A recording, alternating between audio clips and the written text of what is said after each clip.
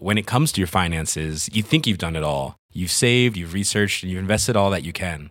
Now it's time to take those investments to the next level by using the brand behind every great investor, Yahoo Finance. As America's #1 finance destination, Yahoo Finance has everything you need, whether you're a seasoned trader or just dipping your toes into the market. Join the millions of investors who trust Yahoo Finance to guide them on their financial journey. For comprehensive financial news and analysis, visit yahoofinance.com, the #1 financial destination, yahoofinance.com. Hey everyone, your friendly neighborhood producer here, Kato, with a bonus episode for everyone in the main feed. We are now dropping both of our Rebuild of Evangelion rewatch podcasts for you as a special treat and as a small peek into what we do over on the Waypoint Plus feed.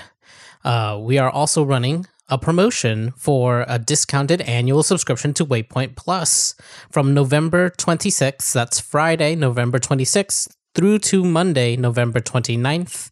You can use the coupon code Waypoint Holiday at checkout for 25% off an annual membership.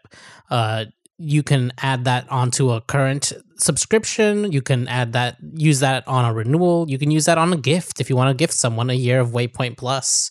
Thanks to Waypoint Plus, we've been able to do more streams, more podcasts like this Ava podcast you're about to listen to, and even start hiring process to hire new team members to keep making great podcasts and streams that you all enjoy. Thank you all very much if you've already subscribed, and thank you to everyone who can't subscribe but who's still supporting us through their listens and other various forms of general encouragement. Thank you all so much. But if you're able, subscribing to Waypoint Plus helps us a ton. So shout outs if you can, and if you can't, that is okay. We're happy to have you as a listener all the same. Thank you all for supporting us in any way you can. Enjoy this Ava podcast. And if you have this time off, I hope you enjoy it. If not, I hope that this podcast can bring you some joy either way.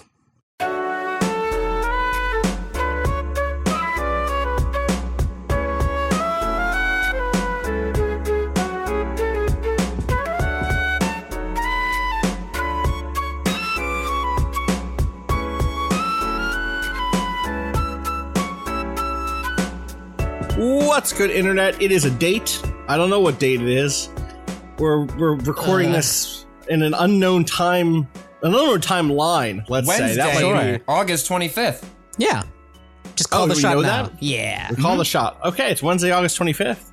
And then if it's not, Kato, you can overdub that, and that's Yeah. a good bit. Yeah, so we all win.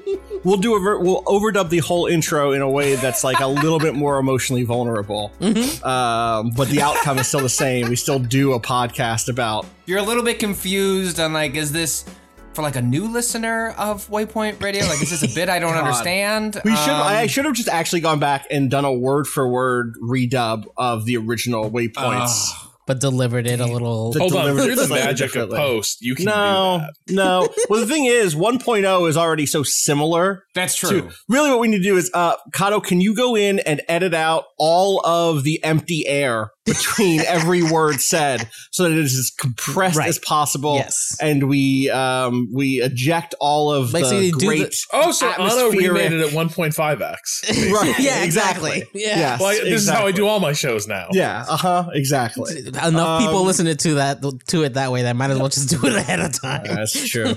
We are here to talk about, that was Kato and Rob and Patrick, and it's me, Austin. We're here to talk about the Evangelion rebuilds, which I've learned during this process are not, that's not what Studio Kara calls them. They don't call them the rebuilds. I didn't realize that was like a US or like a kind of localization thing. Calling them the rebuild series. They're apparently in Japan just called the new theatrical editions of Evangelion. Evangelion new theatrical edition. That feels. What? Is it Rebuild- also? Yeah. It's I bet Shin, need- right? Yes, yeah, it's Evangelion Shin And they're like, Gekijo Baran. there's a whole thing about Shin Gekijo too, Baran. because they spell it with katakana instead of the kanji for instead Shin, of with the which could mean different so things. It could mean I feel like But I mean- rebuild is misleading. That makes it sound like a remaster, which Right. I mean, Oh, not see, true. I think it's a play the way that remake is for Final Fantasy VII. Right. Do you know what I Well, mean? and also rebuilding is like, what do you do with the damaged mecha? You know, when it's been brought in. yeah. You completely rebuild it. damaged. It's better now. It's Yeah. stronger. We added a new jetpack. But it is or also whatever. marked by the things that happen to it. Yes. Yep. Anyway, Yeah. we're here to talk about those movies. We're going to talk spoiler free, or not spoiler free. We're going to spoiler warning free for the next few hours about 1.11 and 2.22, which are, I guess, the extended editions of 1.0 and 2.0. and not talk about the other ones or At all. like I have not seen We 3 or don't- 4, yeah. so I can't even. But like, Yes, yeah, I know one big spoiler about 3 that I'm not going to mention, for instance. And all right. don't spoil it for Patrick. Don't spoil it for Yeah. Rob. Don't spoil. Kato, I think, he probably knows it. But other than that, Oh yeah, I saw 3 when it came out. Okay, What was so you it? know the stuff. 5 Whatever, it's years fine. ago.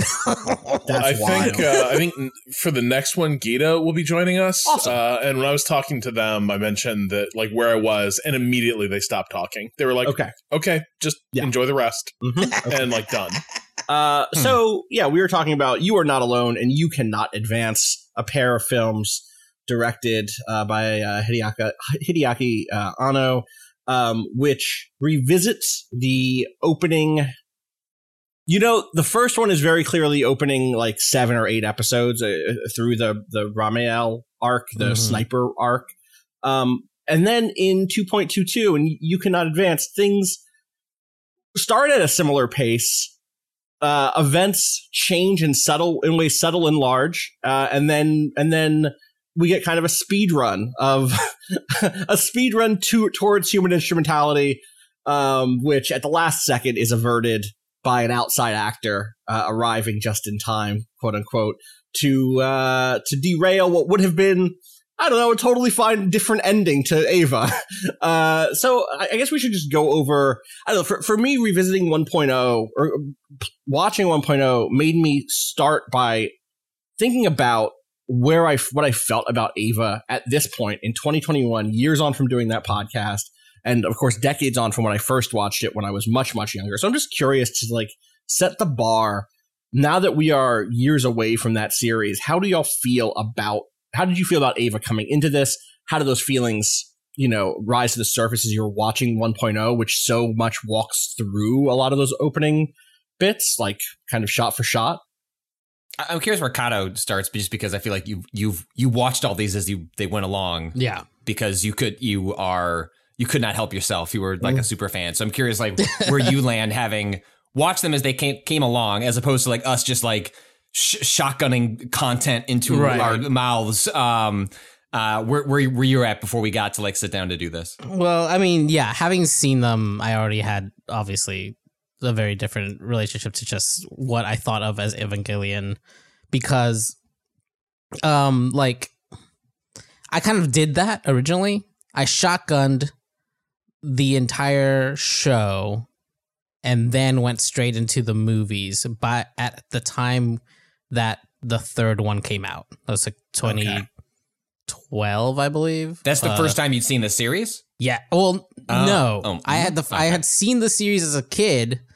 I was like 14 or something when I got them from. They were at my local library for some reason. The whole like one of the box sets, and it didn't have End of Evangelion. That was the new thing that I added in the secondary shotgun when I was older. Yeah. Okay. In like 2012. Shout out to that librarian trying to The like, librarian make sure made a everyone went on a choice. high note. I think they saw the end.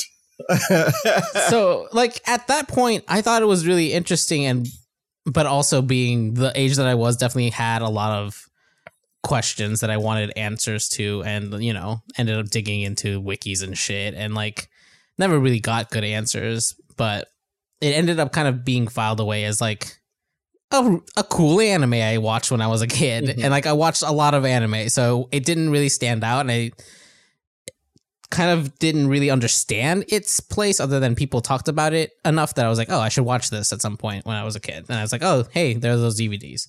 Doing the shotgun and then watching End of Evangelion and being like, wow, that was a lot. And like kind of, but also kind of having this weird, it came at a moment where like something about the headspace of the original versus End like made sense to me. Like I had this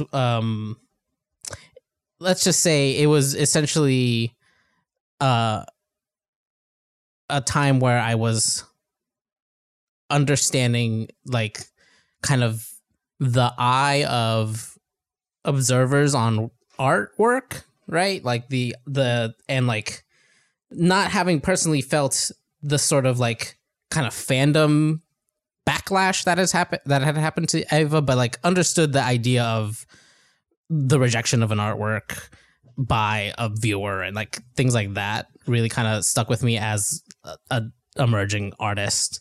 And so like watching this and then like getting to the rebuilds the first time around was very much like a fun exercise in understanding the idea of like, you know, revisiting artwork is a thing that, or revisiting a theme is in like visual art is a thing that happens all the fucking time. Like people work in cycles that will last decades and decades where they revisit a topic or redo a single piece of art and remake it the way that we're talking about here, where it's like, it's obviously like not exactly the same. It's always going to be different with a human hand, or if you want to reproduce it, like you're talking about something else, you're talking about like mechanical reproduction, things like that.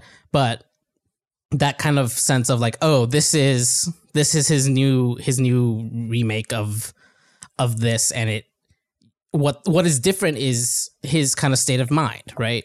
Like you can tell that he's coming from a different place here. And it's interesting to kind of track like, okay, what is that different place kind of bring us to? And like, I felt like the first three, I was very confused, and still kind of am as to like what that new place is. Because it's hard to tell how much of this was Anno's doing versus a sort of like, you know, like Evangelion's huge. Somebody wanted this to be made. We'll dig into right. You can really feel that in parts of 2 that I think we should get into. And also I think that's a larger conversation to have once we've seen 3 and 4, because without being informed by that, I don't think that the rest of us can speak to that in any way, you know? But so it's a lot of like, yeah, I'm very excited to finally get to 4 and kind of have a more complete view of what that is. But it's also like, even those first 3, you can see like, you know, the like point of view has obviously changed in a way where it's not just about like, even though I said this in a chat earlier, even though we've retread a lot of the same like quote unquote major plot points of like, this angel appears, they fight this angel, the like how and why of like what the character motivations are different, are right, marginally different in 1, like I think start to become very different in 2, and those parts were really interesting to me rewatching them now, and just kind of knowing that we're headed towards. I've heard. I think we'll get into that stuff. Yeah. Let's get into that stuff as we go through those events. I just kind of wanted to set the stage in terms of coming into this new rebuild with some distance. I think that's interesting for you. You didn't have that distance because you went right into the rebuilds. Yeah. But I'm curious, Rob, when I first asked this question a few minutes ago, it looked like maybe your estimation of Eva had changed in the last couple of years, or had settled or firmed up in a way with distance. I don't know what that expression was you had. It firmed into a really militant ambivalence. Like, I came out of Eva angry and uncomfortable with that anger. Like, I was taken aback by how much I didn't just dislike End of Evangelion.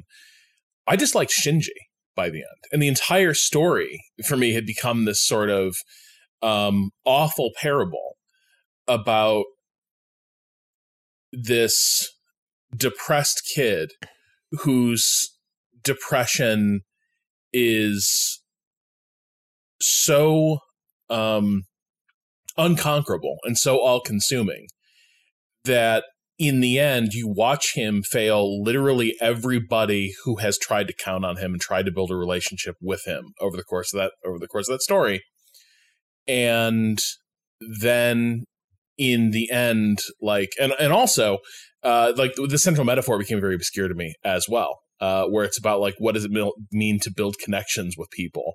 And like, you see the end of the series, but then you see the movie where it turns out the entire evil plot has been about like tearing down the boundaries between people, like metaphysically, and like merging them into a collective mass that also is a nullity.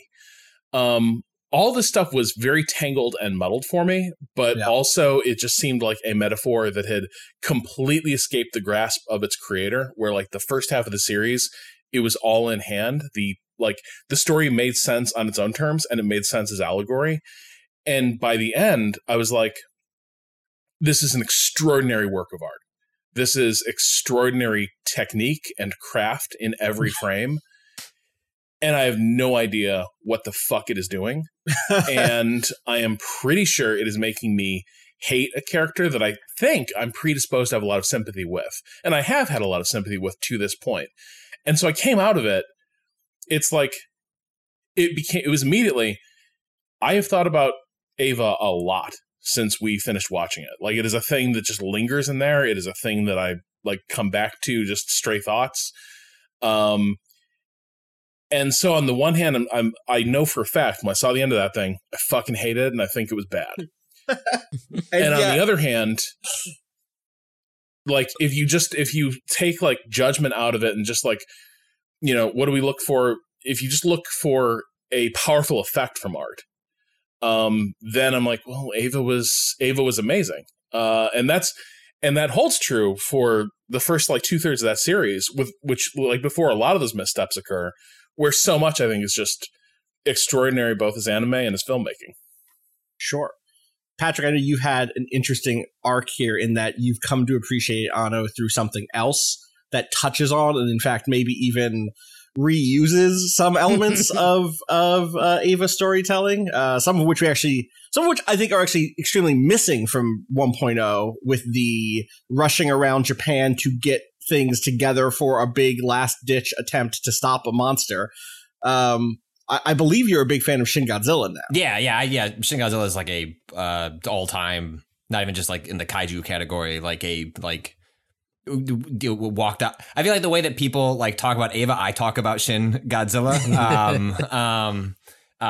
Like that movie just utterly floored me, and like I felt like I connected to it and what it was trying to say in a way that I mean, it's not, you know, a film about depression. It's a film about like like well-meaning bureaucracies and why they fail in the face of like insurmountable odds, a la climate change. But like the powerful response I had like gave me an opening into understanding people's response to Ava in a way that like I didn't. After we finished watching Ava, recording about Ava, in which, as Rob illustrated, like I think both him and I were in like a pretty poor place, and like the nature of how we recorded it, like I think compounded that, which was like long podcasts, shotgunning episodes in a way that I'm a big believer in, like having space between things, where like if I'd watched that every week, I think like I don't think it would have changed, you know, how I ultimately felt, but it would have felt differently because of the way we consumed it. We did it we could have done it one of two ways. We could have shotgunned it and then did one episode, or like 3 episodes, or we could have done the once a week over the course of a year thing or whatever, and we did neither. And we did instead like a weird suffered. mixture of both of those, and I think it impacted, or it ended up heightening the things that Rob and I like were really bouncing off of to a degree. So what happened to me was that, you know, what it looks like when like the blood spurts happen in this series, where it's just like a and it just like shoots out. Like I finished the podcast and it's like I created a hole in my brain, and like Ava just went like and just shot out and was just gone. Like, I haven't thought about it, haven't given it consideration, which is not an insult to it. It was just sort of like I came out of that experience, like things with me either like really sit or they just disappear, like they just woof into the mist. And that's basically what happened with Ava, which made like me coming to this, like, I don't know, in some ways I felt like having that negative response, realizing how I was responding or not responding to the themes left me in a better place, I think, to approach these because I knew what I was bringing to it at this point. I knew what I, you know, I constantly found myself, you know, just high level with the first two, marveling at how fucking gorgeous it is, which is also true of the original series, and not really connecting with the themes, and that's okay. Like I know what I'm here for, I know what I'm appreciating, I know what I'm looking for. But it did make interesting getting to that first one where it was like, hey, teacher, like how much am I supposed to be paying attention? Like I don't. I was like, I both feel like I'm paying too much attention and not enough attention. And we can get into that in the structure of it, but like that's where I arrived at it, was I think at a better place, sort of emotionally and intellectually, of like, this is a thing that means a lot to people. It came to them at frequently what I hear when people talk about Ava is like kind of what Kato said, was like, I watched it when I was young. Like it like captured me emotionally. It was saying something that spoke to me in an era in which like other, things weren't, and powerfully responded to like Shinji's spiral, in which like, what is the point of anything, and yada, yada, yada. And like, that's just not something I connected to emotionally. And then I think all the other stuff, the misogyny and stuff like that, just like stacked in a way that like created me to just be in a space where I was just like, you know what, Ava, I just can't. Like, can I just look at the pretty explosions in the sky and let it be that? So that's where I kind of ended up before we got to this point. Just a detail on the back of that. Yeah, I will say, as I started to watch the first one, I did have the feeling of like when you get on a plane and you're like, well, for the next 6 hours, my life is not in my control, right? Where it's like, and there's something relaxing about that. Like, like I like, hey, there's Shinji, and I like pull out my roll of Polaroids, and it's like, don't believe his lies. It's like, that's right. Yeah, that guy's gonna disappoint me probably, and I should expect that, and that's fine. Oh, hey, it's Ryoshi. That guy's a piece of shit. I don't expect him to be anything but that. And like, so there's this whole like letting go of things where it's like, and this is where it gets fun. Oh yeah, the movie knows you know this. It knows. And so you're watching it, and there's all these little beats where I'm like, hey, wait, is that a little different? Hey, wait a second. Is this the same guy? Might there be hope this time for a different outcome? But I'm also trying to be like, don't fucking buy that shit. That ocean is bloody. The ocean is bloody. Bloody at the end. All right, we should start getting into it, because I mean, let me just answer my own question here a little bit, which is that I think I'm probably somewhere between Rob and Kato in this, or maybe I'm adjacent to Kato in a way, which is I don't think I've not returned to pre-rewatch like the heights of where it was in my mind, but also maybe even pre-rewatch, it wasn't as high in my mind as I'm thinking through this now. I was never the Ava defender. I liked it a lot as a kid, but it was not like my primary anime of choice, even inside of just the mecha genre. You know this. And so I guess for me, in the time since, the thing that happens when you know, I'm playing through Blasphemous now, and Patrick, you said to me yesterday that Blasphemous is like better now in your mind than it was when you played it. Like, it's raised in estimation. And I think that's true for me and Ava in the time since we watched it, where does my mind go when I think of Ava? Well, it goes to the places that my mind wants to go anyway. It doesn't go towards the misogyny or the sexualization of like 14-year-olds. It goes to vivid, wide shots of nature. It goes to the episode premises that have these huge swings and the really dynamic, interesting fight sequences. It goes to the exploration of Shinji and Shinji's depression in ways that do resonate with me, which we talked about in that original series. It goes to the kind of sharp, kind of relief that the characters are brought into as they move through their traumatic and difficult experiences. It goes to, even in End of Ava, which I think I'm higher on than Rob or Patrick, but still have issues with.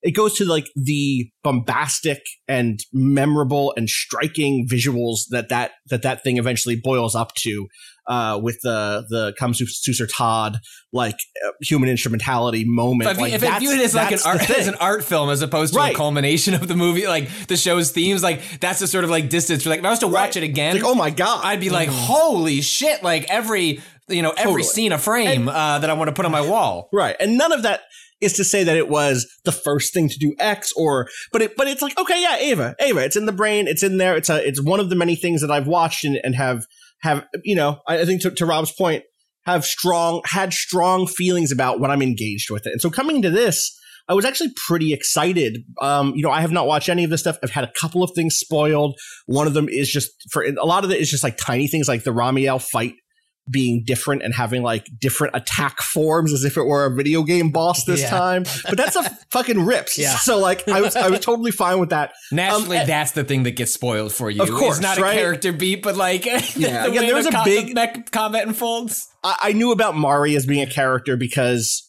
like everything in Ava is a cultural product now. It is a sort of genre of product you can buy. It's a franchise in the way that Star Wars is, that in the way that Gundam is, or the Marvel is. You can get Ava cars and Ava Visa cards, and you can get Ava snacks, and you can get Ava museum tours, or whatever the fuck. Like it's all that. Sitting right? here holding an Ava Tamagotchi. There you go. Exactly. What are my Ava snacks? What are my options? There were a lot, right? This was like a whole thing. I want to say that there had been. Do I get like specific article. brand Ava themed brand? Like I don't just want like an Ava one over like the art. I need like You want it to taste like. Someone send in. To taste like LCL. That's what I mean. I want it to be like LCL peanuts or something. That's what I'm saying. Like if it's just like delicious. Evangelion presents. If you just peanuts. search for Evangelion snacks, Patrick, you will just see because it's been happening for 22 years, for more than that now, 26 years, 27 years, something like that, right? 95 is when Ava comes out, which I guess is part of this. It's worth saying. Ava 1.0, You Are Not Alone, comes out, 2007? Jesus. Is that right? Yeah. So that's I was 12 a senior years in high school. Is that right? Jeez. Okay. Yeah. So that comes out 12 years after the original Ava airs in 95. So that means if you were 15 when Ava came out, you're 27 when that first movie comes out. And if you're 15 when Ava came out in 95, you are today, how old is that? That's been another 17 years. Too old. You're getting up there. 32 or no, it's more than that because it's 21 now. Jesus Christ. I did that math wrong. Anyway, it's bad. You're old. And so I think 1.0, it's fair to say that everyone told me 1.0 is basically the same. And I think that's true. So if you haven't seen these and you just want the very quick summary of it, here's my like super short summary. There has been a catastrophic attack on Earth by beings called angels. That was the second impact.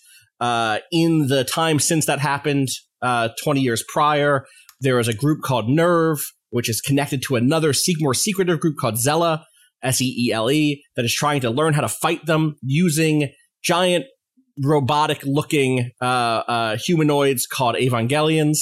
The head of Nerve is Gendo Ikari.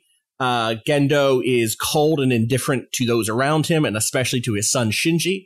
But Shinji, who he'd abandoned to be raised by an off-screen teacher, is called in to pilot the first test bed unit model, the Ava Unit 1, supplementing the then active pilot Rei Ayanami, who is piloting a kind of prototype Ava at that point, Unit 0. The two of them are able to fight off a number of these angel attacks over the course of this kind of opening film. Along the way, you learn about Nerve and some of the other important support staff at Nerve, like Misato, who is the kind of lieutenant colonel and operations lead who manages all the military action. Ritsuko, who is the kind of lead scientist on the project. Fuyutsuki, who is Gendo's kind of number 2. And each of them clearly has baggage tied to the history here. Each of them is,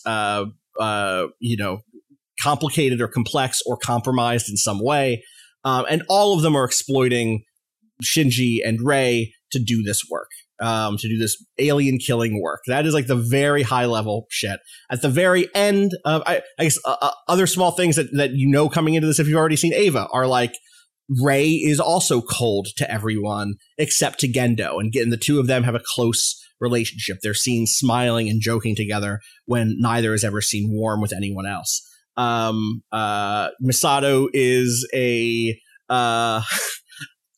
struggling millennial who lives alone. I think she's crushing it. She's crushing beer. She's crushing coffee. Beer. She's crushing got a coffee. Penguin friend. Like, she does have a penguin friend. You know what? That's true. It's Let's true. not. We stand. You know what? You're right. We do stand. We stand our millennial queen. Misato. Every close shot of her just going like, it feels so good. It's coming home, having a hot bath and drinking a beer. And I was like, fuck yeah. Like, Misato I'm ready, still coach. rules. Go to the football field. I'm ready to bust some heads. It's so weird. She finds time to like co-run Nerve when you know she spends half her morning on like calling into sports radio.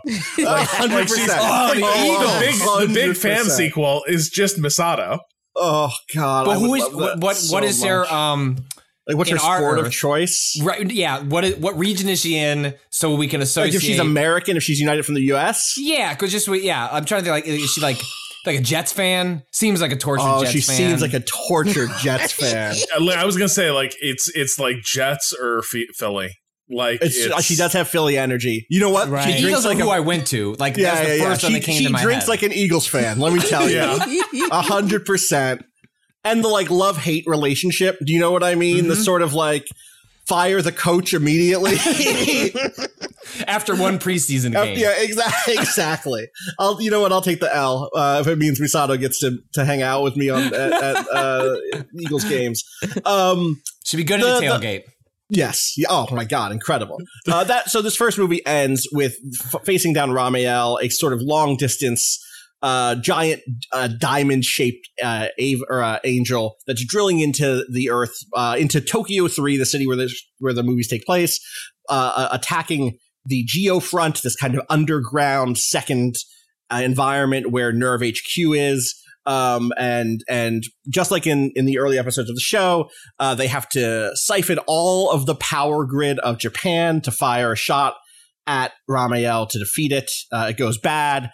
And in the process, Rey, having now connected with Shinji after a number of awkward encounters, including slapping him, including once again him falling on her and grabbing her breast, including just general vibes around and conversations about his bad relationship with his father while she's a good one. She ends up stepping in front of an incoming shot, becoming very hurt.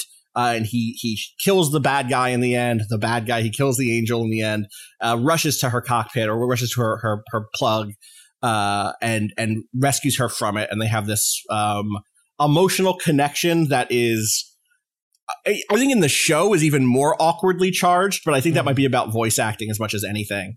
Share this intense moment of connection.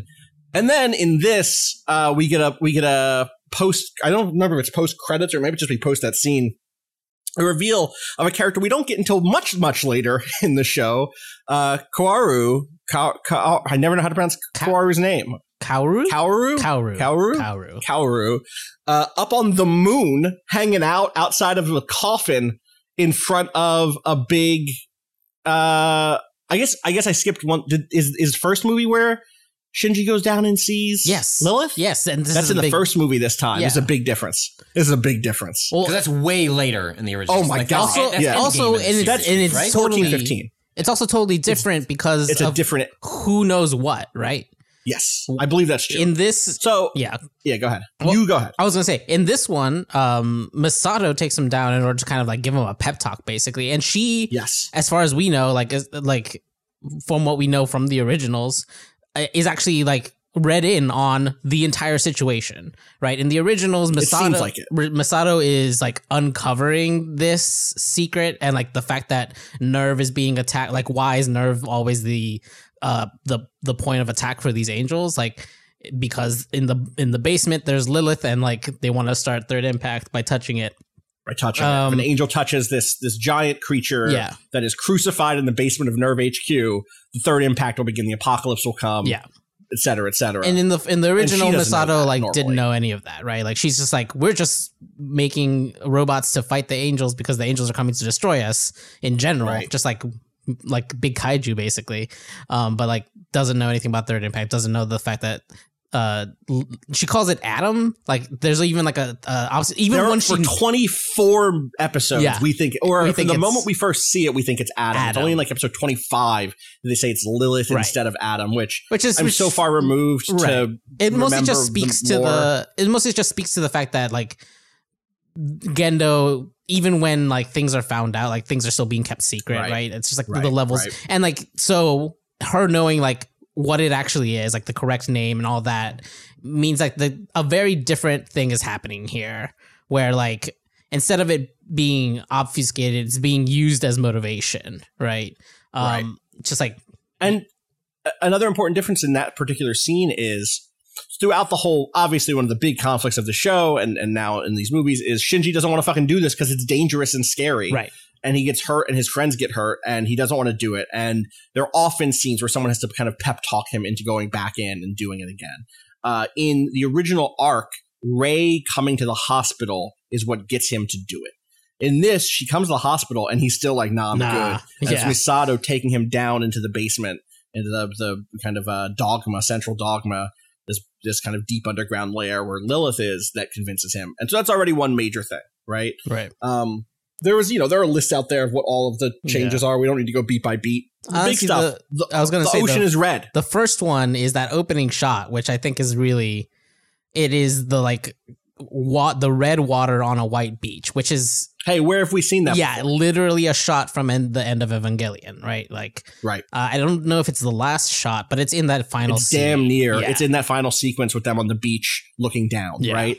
And so to immediately see that coloring, And that, yeah, as the it's a signal for anyone who's watched the other one. It's just like this is connected but different. Like it's not actually like, you know, when I first started watching Rebuilds, I didn't really know what to expect. I was just like, oh, they're just gonna redo it and make it look nicer because it's X amount of years after the fact. They Right. have better technology and like the CG looks better and things like that, right? So seeing that, right? I remember the first time I watched them too, just being like, oh, wait, what is the connection here, right? Like it immediately primes you to be like looking for what the differences are. Or And again, there are lots of- I mean, sort of. and Like, yeah, Not for Patrick. right. would say, Right. like, It kind of all does Eva depend. sense. Yeah. Well, no, but I just mean like I kind of made this point when we were like briefly discussing it in Discord was that part of what like you know, I don't know if this is intentionally or just how it ended up working out in the construction is that it feels awfully similar to Rob and I playing the Resident Evil remake, Right. in which, you know, it is something that is attempting to play upon the expectations and understandings of a diehard fan base while also retreading the same ground from before in a way that is attempting to kind of subvert your expectations, but also not necessarily rely on that subversion for it to be successful, like storytelling, or Right. for you to enjoy it. Where if you had never seen the series, just watch the movie, I think you'd be fucking lost because it's so fast, and like you'd watch Yeah. the movie and go, I think I need to go watch the series to understand what just happened. But like there is a similar vibe from that first film, having just watched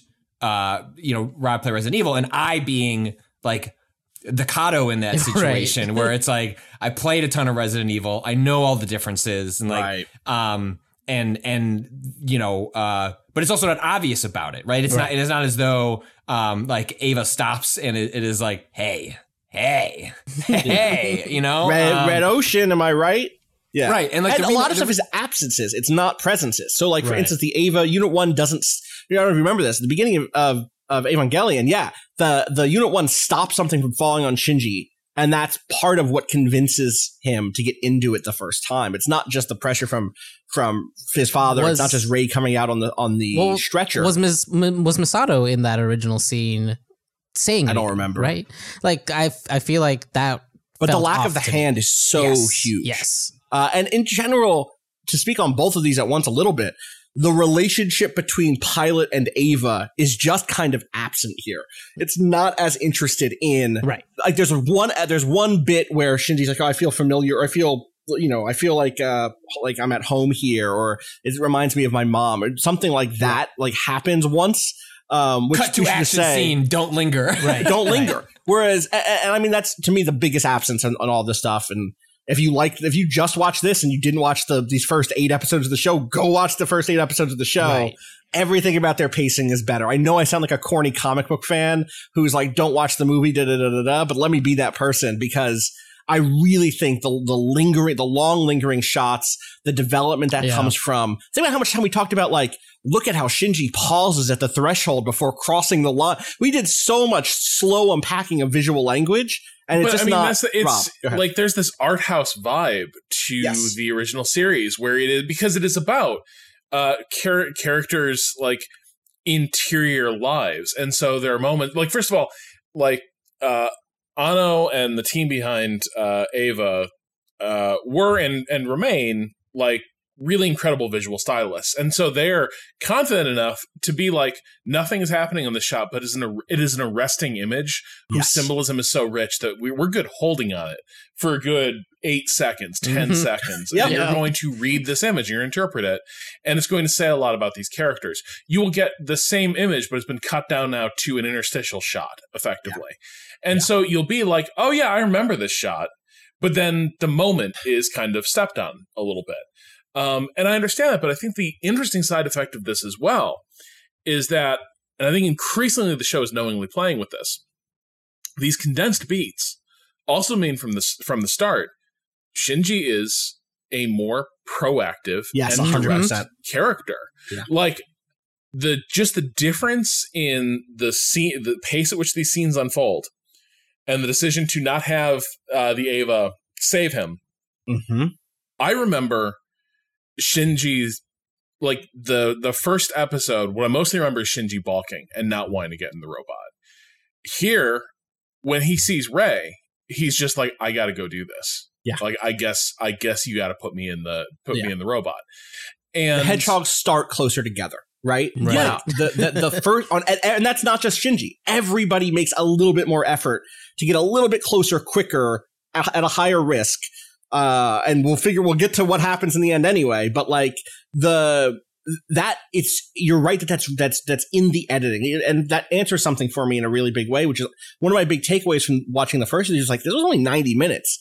This could have been you could have put 20 more minutes in to let these scenes breathe. And I think you're right that it was a choice to make everything feel more rushed, because that's the characters are doing that. Even if narratively they might still say no at points, the sense of character that you're supposed to take away, or that I do take away, is one in which these characters are more active, more willing to put themselves out there, more willing to ask the questions that in the series they keep quiet inside, and more willing to move forward. I mean, the other, for me, the biggest change in 1.0, besides the moon shit at the end, is that Rei does not see Gendo when she looks at Shinji when he saves her at the end. In the series, he looks up and sees Shinji, and then Gendo's face is plastered over it, and she sees Gendo saving her instead. And here, she does not have that hesitation or that move backwards to relate it back to someone before. She just instantly recognizes Shinji and moves forward, and everything that comes in 2.0 comes from that recognition in a real way. So I think that's really apt, Rob, that the editing quickness produces part of that effect. Can I just say one last thing too? Please. It is a testament, though, I think, to the changes they made and the style they're adopting. When I was watching 1.1 in real time, I was sitting there, I was being like, damn, this looks like the exact same. And then I pulled up for reference the original series.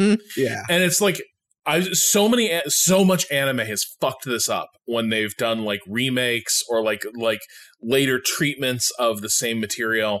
So often you're like, the new stuff looks like shit, or it just looks completely different. Here, I was like, yeah, it's basically the same. No, it isn't. It is stylistically the same. Right. But every detail is a little more pointed. If you look at, what's her name? Blonde runs the she's the lab coat. Ritsuko. Yeah. Ritsuko. If you look at her, there's no facial detail that like really that distinct. Like, she has a distinct shape She like a lot of cartoon characters. She's a shape really in a lot of these scenes in the TV series. Here, she has like a very detailed like face with features and lines. And it's striking to do the side-by-side comparison because nothing, except for the CG, nothing about these movies is like out front waving like, hey, we're redoing this with a bigger budget and like more resources and like technology's changed. Nothing is screaming that. It's actually trying to like do everything it can to conceal how different it actually is from the original series. But if you run them side by side, it's like this is a much more lavish production in a lot of places. I think 2 looks significantly nicer. Like I think you see like the leap in time, like when it was produced, like I was doing the same thing as you, Rob, where I was like, like I did the first thing where like when you asked what to watch on Amazon, I thought for a brief moment, I was like, shit, did I like load the series on Netflix? Maybe they added it to Amazon because it looked awfully similar and it maintains that like pretty faithfully and interestingly throughout that first one. And I don't think the second one is like flat, like flashy, like we got money, but I think like it does look like strikingly newer. Like when you get to the second one relative to the first one, which maybe just is the advancement of time and technology. Yeah, I mean there was another 4. There's only 2 years between those two, but still you can learn a lot in the process of making a movie, right? I will say my one negative note on like the action sequences and stuff. There's stuff I really love. I actually love all of the kind of stylistic extensions of all of the angels that we see here. Shamacel, who is the kind of worm-like one, now has this I mean, it always had this rib cage, but now it moves in like in a really creepy, like bony fingers reaching out for something way. Or again, Ramiel takes all these new forms, which are all really badass and like really just like dynamic and neat. Rob's giving a huge thumbs up to that whole sequence. That sequence is great. Yeah. I love that Anno was like, what if we just play decisive battle for 40 minutes straight? I'm sorry. First of all, like run the tape. That first shot was good. Okay, yeah, I know. Like you can say whatever you want, but the game plan was good. Shinji executed. It was a good shot. He took the shot at the right time. It just didn't go in. It just what can you do? Sometimes it breaks bad. But that entire like watching it. The shape-shifting, I was like, fuck, this thing is so menacing. It's a different sort of menace. And it makes noise now. It sings, it hums, it screams. There's a choir element to it. Yeah, it screams. It does scream. I guess I will say, like, where the first one in the TV series, so much of it is basically the visual design is just the Chad biblically accurate angel versus the Virgin Christian. Yeah. Like that is that's very much kind of what is going on in the first one. Here, there's just this dynamism to these battles, and fuck that battle was great. And the drama of like waiting for him to recharge the second shot while this thing is like doing its freakish thing. Seeing the fuse, it's all so good. Yeah. And my only negative thing with that and some of the previous fights, and also some stuff at the beginning of 2.0 is they get very visually dark, and it can be kind of hard to read in contrast to the original cell animation of the original show, where you have really bright dynamic colors in a lot of that stuff, and like instead of a black night backdrop, you get like the purple kind of going to white at the bottom, and that's a stylistic difference. And like I kind of miss. I still think the action stuff here is really good. Yeah. But between that and I also think the thing that's missing most in the Ramiel arc here is the Misato going from place to place with requisition papers demanding that someone in this military warehouse, someone over here in this power plant, you all have to fucking work for me now. Right. They kind of hand wave that here. And I know that stuff is big in Shin Godzilla, so I'm sure if I want that from Anno, I can get that from Anno. You can get a whole movie about that. Yes, actually. But also they kind of shift that in from Misato going around and getting those permissions to a shot later on of the workers putting this shit together, which we didn't, as far as I can remember, get the first time around, right? Like I feel like we never really. I think we see maybe we see the trucks moving around. Right. We see we do see the trucks. The things like getting that's what I'm remembering. Brought up, and maybe like earlier, but there's like during the like pep talk speech, there's that shot of like like a ton of people trying to like move a giant cable, right? It's a single shot though. Yeah, right? Like, it is a single the shot. point I'm still just like- stands where it's like Yeah. it doesn't care. It actually doesn't like capital C care about like that. Almost just seems like, well, it's a new shot we added, as opposed to like one of the themes of this one is like what is happening to those people. Let me you just know. overthink this real quick. Yeah, Sorry. right. Always. Thank you. Rob. Yeah. I think one of the other things that this is going for right from the start, one of the really unforgettable things in End of Evangelion is the live action footage of scenes from around Japan. The film turns outward to the audience and begins watching the crowd, but it's very like at that point it becomes very interested in this idea of it's the horrible meme. We live in a society, but it becomes interest in that begins portraying it.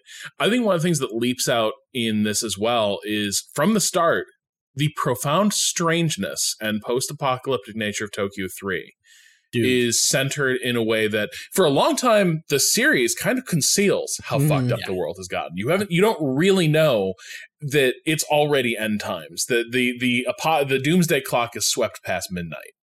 And so for a long time, you're like, yeah, it's just like, a fortified, hardened Japan against the angels. And you don't realize what's really going on. From the start here, for one thing, we get this, like, I think right in the opening shots, you see like, entire buildings have been picked up and demolished as if by a tsunami, multiple tsunamis, and they're just like stacked up like rubble in the streets. There's a like giant angel-sized what's it called like police outline on a hill. Oh Yeah. god, next to it's so good. Also, That's the shit that I missed from that's the shit that would have been in. I saw that and like that's Ava. Right. Like that shit right there is Ava. And there's actually not. I wish there was a little bit more of that in this, but it's good when it shows up. But I think so. I think one of the things this is also trying to get at is here. There's this notion of whatever is left of society is now all at the command of NERV. I think there's a scrappiness to the TV series, to the original series, where you have Masato being like, "How do I get all these forces to align?" Yeah. Here, the show's clear from the first. Hey, Tokyo 3 is the last roll of the dice. Like this is all that's left, and they can command at will the resources of this country, and so that's why it's not a scrappy self-starter going around trying to do the chain of favors thing to get people to get on board with this. Here it is, no, all of the world is built around NERV. Yeah. Exactly. And so you get these incredible shots of like a train yard full of Transformers. This is incredible. It looks sick. yeah. Oh, like not just that stuff is, it's ready to go. They make it happen in an impossible amount of time, which suggests that there is a certain thing already available, ready to move. So yeah, I think that stuff is my only real negative here is the darkness of some of those sequences. Austin, before if we you wrap want to come up and watch it on the OLED. Wow, I'm only a train right away. I was and like, I don't know what he's talking about. And the speakers, yeah, I'm sure the OLED would help quite a bit. Speakers. I will also say,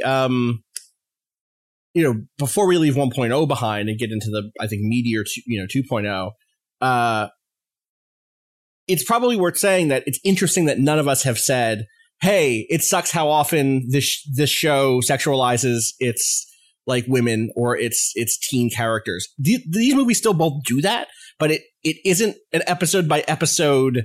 Like, it turns out when you're watching 26 episodes of it, and every episode needs its fan service shot, or decides it needs its fan service shot, that it still happens here. And I think it even happens in a more egregious way in some cases. Like, we get Rey naked in the changing room instead of just seeing the silhouette. And that's an important change in terms of filmmaking, because it goes from being Shinji looking at her through the curtain and his desire for Rey to the camera. So I still think it has those moments in this. But when it's not just hitting you over the head with it every 20 minutes, it becomes something where our focus naturally slides to the other things that the show does, or that the movies are doing. Can I always the Misato thing? Like, so in their first night at her place. Yes. Yeah. I can't remember in the series. Did she also, when she was alone, did she also have that moment where she was like, was I laying it on a little thick? Does he see through what's going on? Because I feel like remember if it's that early. I don't think it's that early. Yeah. What came through really clearly for me too is the degree to which immediately Masato is self-aware of her character as performance. Yes, in a way that 100%. like right from the first, it's like, hey, that scene unfolded roughly like I remember. And then she sits back and almost like with this like portentous self-awareness be like, I hope I hope I didn't lay it on too thick. I hope he doesn't see what's coming. I hope he doesn't see through this. Yes. And exactly, so like exactly. That's not to say, and because of that little nod, the crotch shot is fair game. but I do think it is. But I think it is also doing something where it's like, hey, here she is, your plucky, manic pixie dream girl, object of desire, and also she is now freighted with this, like she is bearing this weight of like destiny, that wasn't there before. Totally. Yeah, okay. Again, we could linger on some of like the big story stuff at the end, but I feel like we don't know enough there. I guess the one thing I'll say is Koharu says, number 3 again, you don't change, do you? Which immediately makes me feel like, are we in some, I mean, we know this, right? Yeah. Or at least we don't know this. But like, I think the naive read, when I say naive there, I don't mean like foolish, I mean the gut read is, we're in some sort of time loop thing. This is a eternal occurrence thing. Yeah. This is going to continue going on again and again. We've reset the stakes, but this time, and some elements are lining up exactly. Oh, the Eva has reached this point at the third angel again. Blah blah blah blah blah. Right. There's also in that scene when he first appears, Kaoru's exiting like a sarcophagus, and there's 4 empty sarcophaguses next to him. Right. So maybe it's actually the third again means the third child again. I don't know. I think that means that I think he's talking to Shinji in this sentence, and it's like, oh, you're the third. You've arrived third again in this timeline, right? Like you're the third child again. I want to shout outs whoever the localization on this one decided child and not children for an individual. I get that there's something happening there, but it's fine. Also, did you see after the end credits where he grabs the Infinity Stones and says, I guess I have to do it myself? I have to do it. Damn it. That's right. He does do that. That's true. I mean, basically, like... Can we take a quick break? Let's take a quick break. Yeah, let's take a quick break and then we'll come back and hit number 2. I'm getting loopy, so naturally I need more scotch. I see. Okay. Oh, it is an Ava podcast. Right. I see. We'll be right back.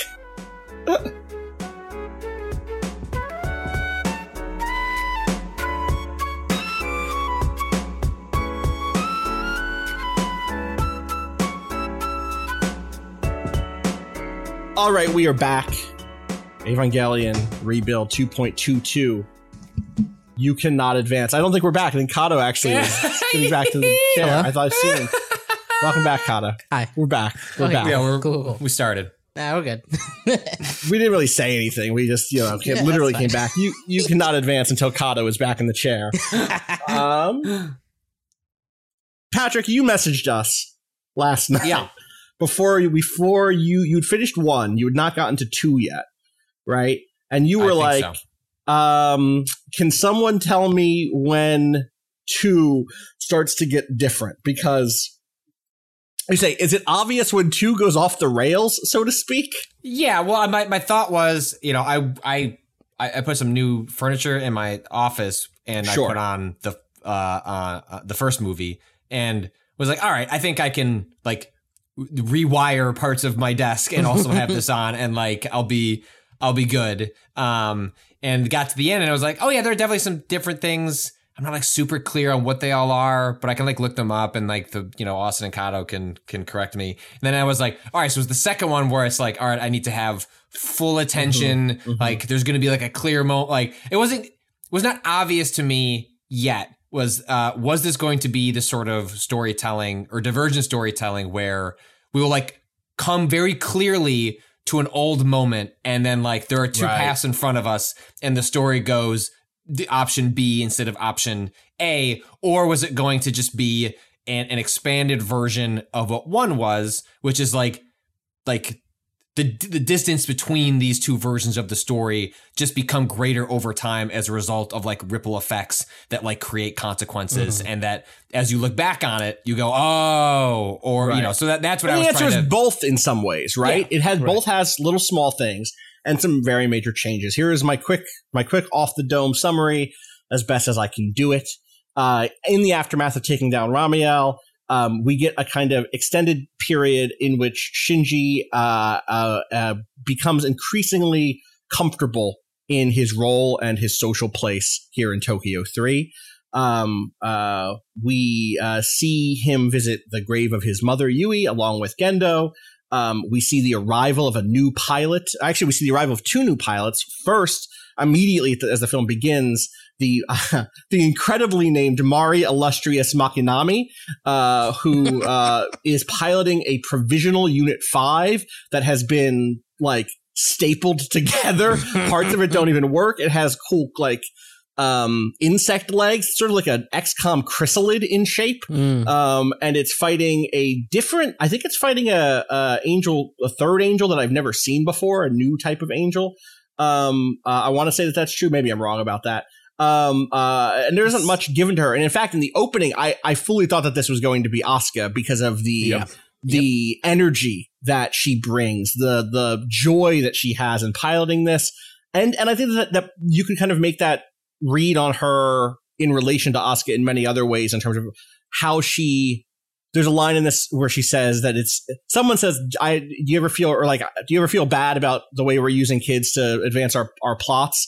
And she immediately says like, sometimes I feel bad about using adults to advance my plot or whatever. Right. That was a very good line. Yes. But on top of her, Asuka gets reintroduced, and Asuka has a new name. I don't know if anyone else noted this, but our Asuka from the series is Asuka Langley Soryu, and here she's Asuka Langley Shikinami with a different last name, which to me suggests a parental distinction here, right, of some sort, yet to be unpacked in these first two. And Asuka debuts differently. We don't get the incredible aircraft carrier hopping debut of Unit 2. I was I was like waiting for that sequence to occur, and I was like, I can't remember when that was. Was that when the character was introduced, or was it later? And then by the end, I realized like, oh, that's just not here. Yeah. That's how she gets debuted. And remember, she knows Kaji in Ryoji Kaji in the original is kind of like has an infatuation with him that he plays on quite a bit. That's another reason that you probably connect Mari with it, because Ryoji shows up in that first scene. In that sequence as well, correct. Because he's in Europe along with Mari. Is it Europe? Yeah, they're Euro. Because I kind of assumed it was the US. I'm pretty sure they're both the European branch, but maybe I'm wrong. I was pretty sure that was the Euro branch, but I suppose I could. Maybe you're right. In any case, apparently it's held at the joint U.S.-Russian naval base, so who the fuck knows? Where was I? Asuka shows up doing a skydive, incredible battle sequence against another angel, kills it, and then what we get is a lot of downtime. We get a lot of the kids hanging out, the kids socializing, the kids becoming increasingly close to one another. We get more time with Toji and what is the other Kensuke, the two friends, the two buds, hanging out. We get notes of all of them working towards some sort of equilibrium. There is a burgeoning love triangle between Shinji, Asuka, and Rei.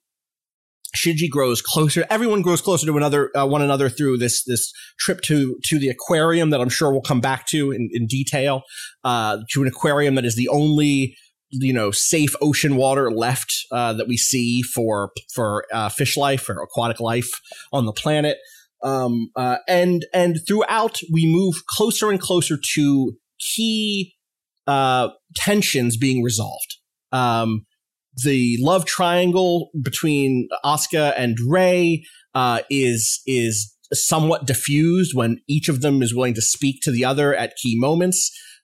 First heightening the tension, but then an action of thanks from Rei to Asuka, I think, helps settle that relationship.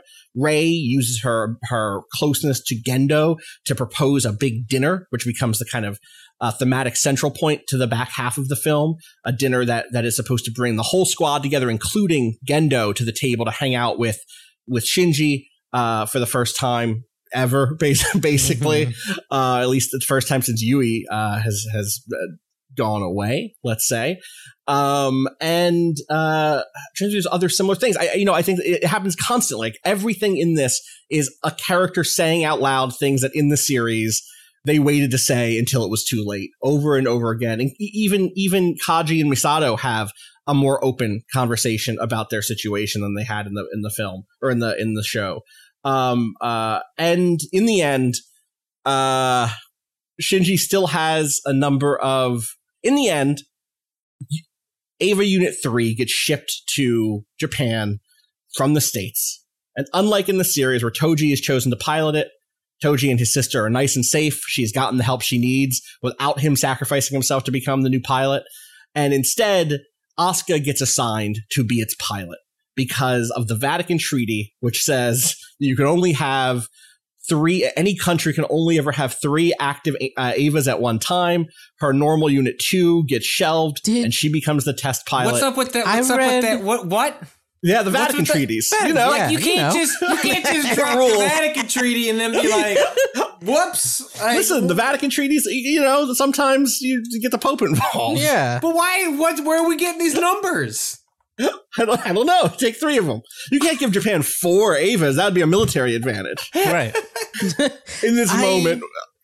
Yeah, what's up, Kato? I'm trying to kind of scroll through this, and be careful. Yeah. None of us have seen 4 yet. Don't get spoiled. No. I mean, scroll through this. I have like the video opening. I'm trying to remember. I had the sense of Asuka being the one who offers to pilot 3.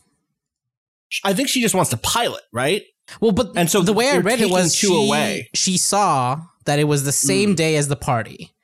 And this was her doing some sort of kindness back towards Rei, being like, "You can have your party. Interesting. We're not going to get ruined by this test. I'll do the test." According to the wiki that I'm looking at, Asuka volunteers to take Rei's place as the test pilot. Right. But this frames it as to avoid the party, which means that when Rei calls to say thanks, it allows Asuka, and we'll get into this. There's an incredible conversation between Asuka and Misato that is just so heartfelt and like warm and good. Anyway, Asuka becomes the pilot of the cursed Eva instead of Toji. Obviously haunted Eva. The one that's fucking transported crucified on a cross. On a fucking red cross. Black Eva. Don't do it. She gets in there, and just like what happened in the series, Shinji refuses to do combat against it, and as such, his father activates the dummy plug, a system put in place that will be able to activate and pilot the Eva automatically, a sort of automated robotic system to use them, which means Shinji has to sit in the Eva as it smashes apart the cursed Unit 3, doing eventually in a way that's very similar to the original, stylistically very similar to the original, but goes even further, eventually picking up the pod that Asuka is in and crushing it between its jaws and spitting it out, harming her. We don't ever see her again. We see her in a sort of back to tank situation. I mean, we don't even see that. She's just like in a coffin with tubes in it, basically, like a robot casket. She's still alive, but is under medical care, and we know that they're not going to get rid of her because she's so rare and valuable, not because she's a human. There's risk that she has been contaminated, they say, by this angel. And at that point, Shinji says he doesn't want to pilot anymore in the same way that he did when Toji was hurt in the original. Here, what makes him come, I guess, at that point, the weird ribbon angel shows up, right? Yeah. Immediately makes its way down into towards Nerve HQ, begins fucking everything up. Gendo can't activate Unit 1 without Shinji in it. The dummy plug will not respond. So Mari goes out there in Unit 2, which is recovered, which she just steals from cold storage, I guess, and goes out to fight it. It does not work particularly well. Rei comes out to help, tries to slam an N2 missile into it. And Mech just wants everyone to do the limbo, and is really upset that no one is like, look, it's not my fault that you're going through it and your arms are getting cut off. No. But if you would just put on some nice music. And it eats Rei. I realize now I've skipped an Angel fight. There's a previous Angel fight where they do the baseball catch, Right. and Asuka has to confront the fact that she can't beat an Angel by herself. That's an important And character the reason beat, and we'll come Shinji back. gets tagged in on this is Mari springs him from the shelter right. that is being compromised. You're right. And she's like, I need to get you out of here, kid. Yeah. And he realizes maybe there's nowhere to go. Right. Maybe I need to stay and fight. And sees that Unit 0 has been devoured effectively. Sees that Rey has been Didn't really willingly go into the hand of that mech. No, it was he more was like, like, I wanna- I've been kidnapped and I'm going to scream. But having then also- seen the stakes, seeing that Rey isn't as much trouble as she is, he gets back in. He yells at his father that he is Shinji Ikari, the pilot of Unit 1, and goes out and has the most special anime boy fight scene I think Ava has ever had, has the most super robot show. Right. I'm here to save the day. I'm going to pull on the power of my will. I'm going to transcend the limits of the human physicality in the material super world. Shinji. Super Shinji occurs. The Ava grows a second arm after the first one has been removed, and he breaches the AT field to reach into the soul of the angel to recover Rey from it. At which point he brings her out, and then the Ava evolves into something new, a new type of life form, and human instrumentality begins. The third impact is here, except Kaoru throws the Lance of Longinus down from the moon and stops it just as it's kicking off. Hey, why is it on the moon? I don't. Oh, there were multiple ones up there, weren't there? Did we see multiple ones at a certain point? Yeah, I think there was like In like a flashback to the 20 years ago shit, maybe. right. But the spear, Yeah. stops Ava Unit 1 just as it's transcending, just as it's about to issue the third impact, or the continuation of the second impact, I guess. They say it a couple of different ways. Third impact is stopped, and Kaoru promises that he'll make Shinji truly happy. The end. We skipped over a lot there in a way because of how much of this movie is downtime and is people cooking and people talking with, Band-Aids on their fingers and Yeah. all that sort of stuff. It's all the stuff that was not in the first one Right. at Yes. all. Period. Like, Well, and it's new versions of that stuff in a way, Right, right? right. So, what But do I you just mean think? it lingers in a Yes, way. it lingers a lot more. Like the first Yeah. movie feels like a really long recap show. Yeah. Mhm. And the second one has the pacing of an actual Yes. movie, Yes. in which like scenes have room to breathe that aren't the action sequences, which in the first movie are the ones that get all the way with. Yes. So I remember now. Gendo goes to the moon. Gendo and Fuyutsuki go to the they're up moon there. because Nerve has a moon base up there. Or Right. Zella has a moon base up. One of the two have moon bases up there, both. Also, there's lots of talk about making the Mark 6 is the new goal for the Avas. They want to build Mark 6. Maybe they're turning. Oh, we're supposed to skip. This is the thing. It's like the lore stuff that happens here. I don't care as much about as the person stuff. But like, also, there's another Lilith with the real Lilith the Lilith mask from the show is on, the is on moon the moon. instead of in the basement. The one in the basement is a different, like, owly mask. The one on the moon has the purple eye mask that was the one from the show. With the logo that Zella. Zella uses. I Yeah. looked it up. Yeah. Well, and I guess that's what makes me. What I'm curious about where all this goes is, I mean, you're noting all these differences, Mhm. and so I'm wondering, as the viewer, that's like on the more casual side, it was like, like, are those references, those asides, those like noted differences, things that as a hardcore viewer you can look at and go, ah ha ha, like I see, and then at some point it'll like wrap around to that, and it'll be like made more obvious to the viewer, like, hey, this is where all it's going. It doesn't matter that you didn't know. Like, I'm just curious, like, how much that is going to be foregrounded, like tiered up in terms of like, we're gonna get out a hammer and And go to work. Yeah, and explain like what's going. I'm sure because I'm sure we'll get some. I don't know. I truly don't know. I truly, and so like, go ahead. Part of me feels like, and this is total just talking out my ass, but there's so much gap between 1 and 2. Like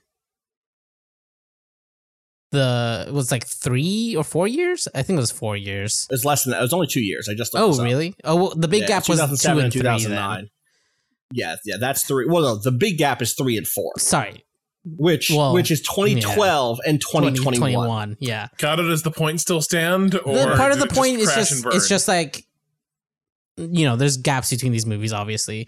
And I feel like something about the changes that were in 1 and the changes that were in 2 feels like they expected people to kind of be like, if you had never watched it, watch the first one, go like, maybe I should check out the original before I continue, right? Right. There's something about like, if you're completely it's a more new confident to this, movie, right? Like, it's like it feels like how we can settle.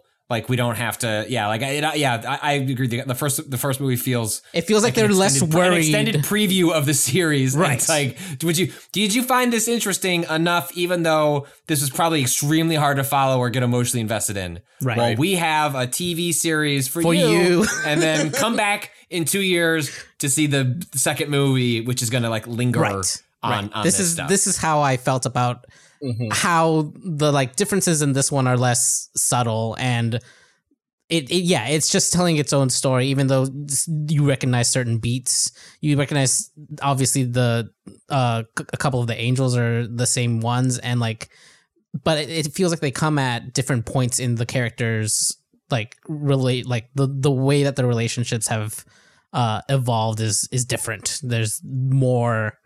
We have the whole aquarium visit, for example, of them bonding and stuff that wasn't in the original. There's a lot more characterization going on here than and not like more characterization. I guess it's more like the characterization has been accelerated.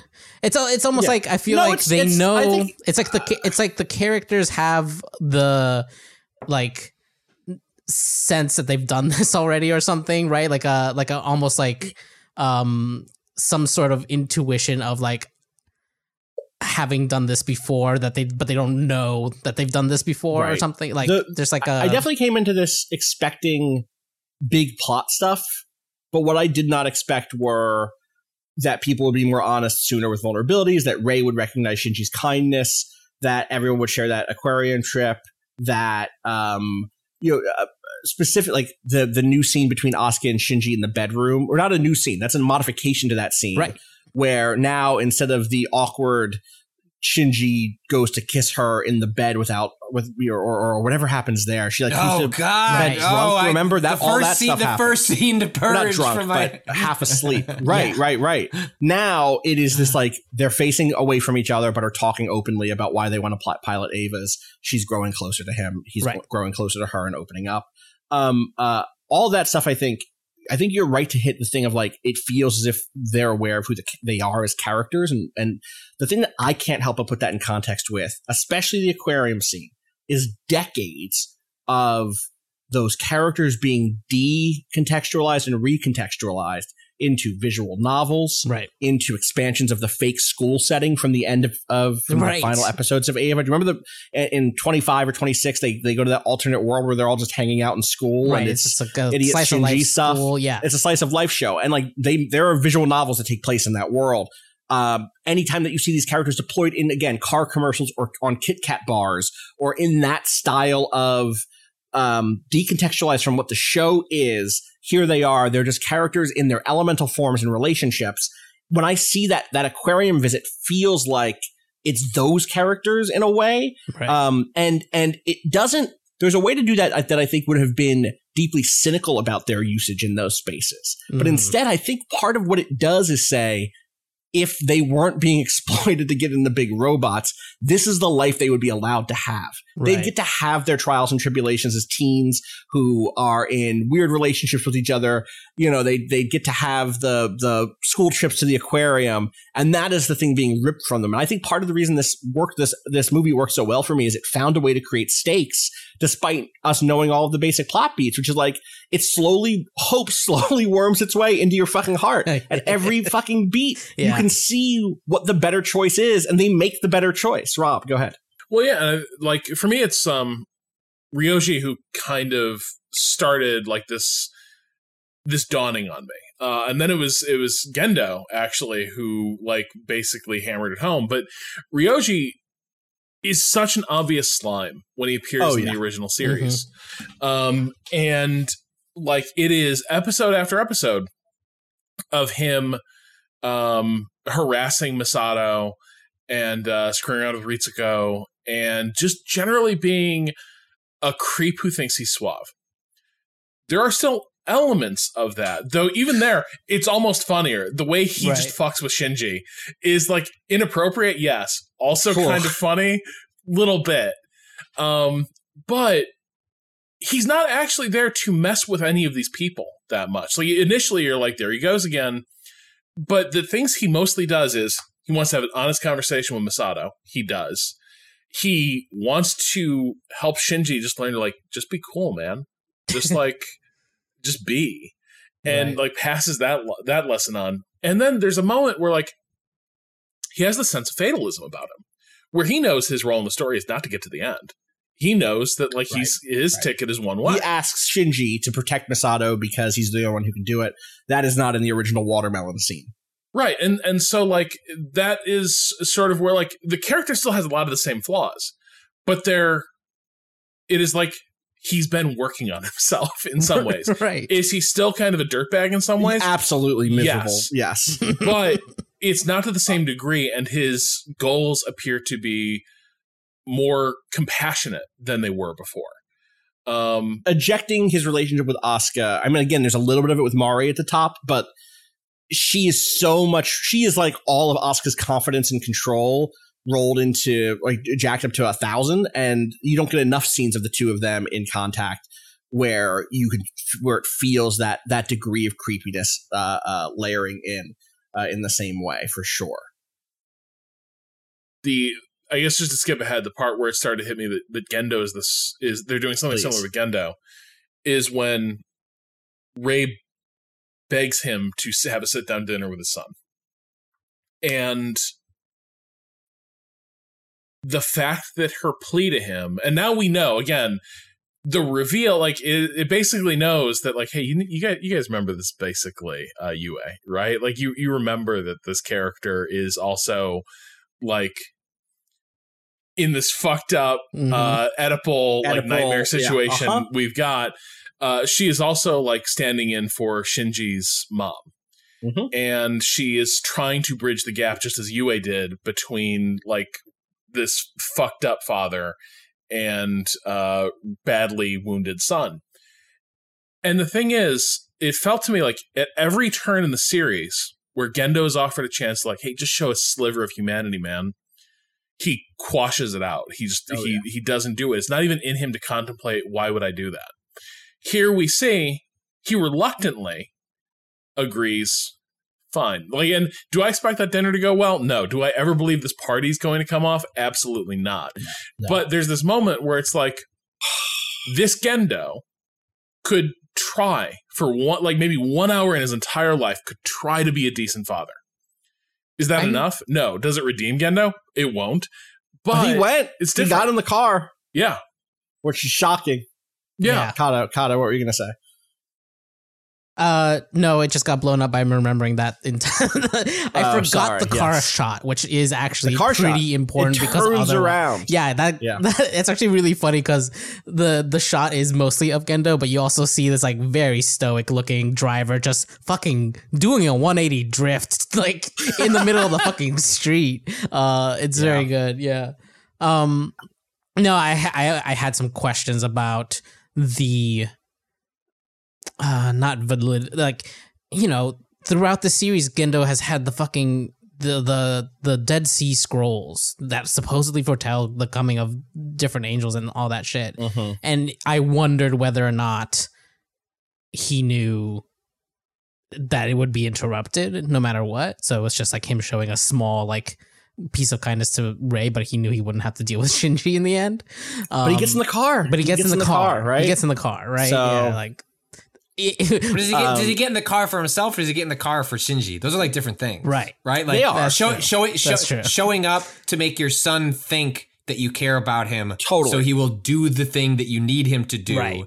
Is different than getting in the car 100%. To show up because you actually get. Now to Shinji, those may be immaterial and like if you know it might be fake, but like you would still feel Like literally anything would be your father caring. It opens a door, right? Maybe it doesn't. Maybe it blows up, and maybe it's fake. But without the door being open to begin with, there's no possibility for a bridge to be built between the two. I mean, Ray basically says like, all I wanted was to see them laugh together, right? And like, in many ways, if you've ever been in a similar situation like that, that can be a very selfish ask. Like these two people who've been hurt, you know, in this case, Shinji's been hurt so bad by his father, to ask Shinji to open himself up for that. In some ways, for the selfish reason of wanting these two people who you love to be together in your presence can be very selfish. But I think that it also is the only way to open up the possibility that even if Gendo goes for ulterior motives, that something can be repaired, that you can have a genuine laugh together, could be the first step towards something like healing or some sort of reparation happening long term. Is interesting. And I think that is, I think that gets hit at the speech that Kaji gives at the aquarium, where Shinji talks about how he doesn't understand that. He's like, what is that smell? It smells terrible here. And Kaji says like, oh, that is the smell of rotting life. That is this is what the earth used to smell like all the time.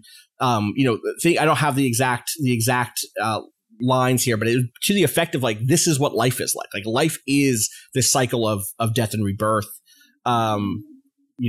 Just like the movies. Mm-hmm. And that aspect of like, you have to have that painful embrace of, or the painful connection in order to have whatever comes after that is all throughout the way this stuff gets dealt with. And it again kind of pops up in the big conversation between Misato and Asuka when Asuka's about to get into Unit 3. And Asuka, has gotten this call from Ray at this point, where Ray has thanked her for going to get into Unit 3.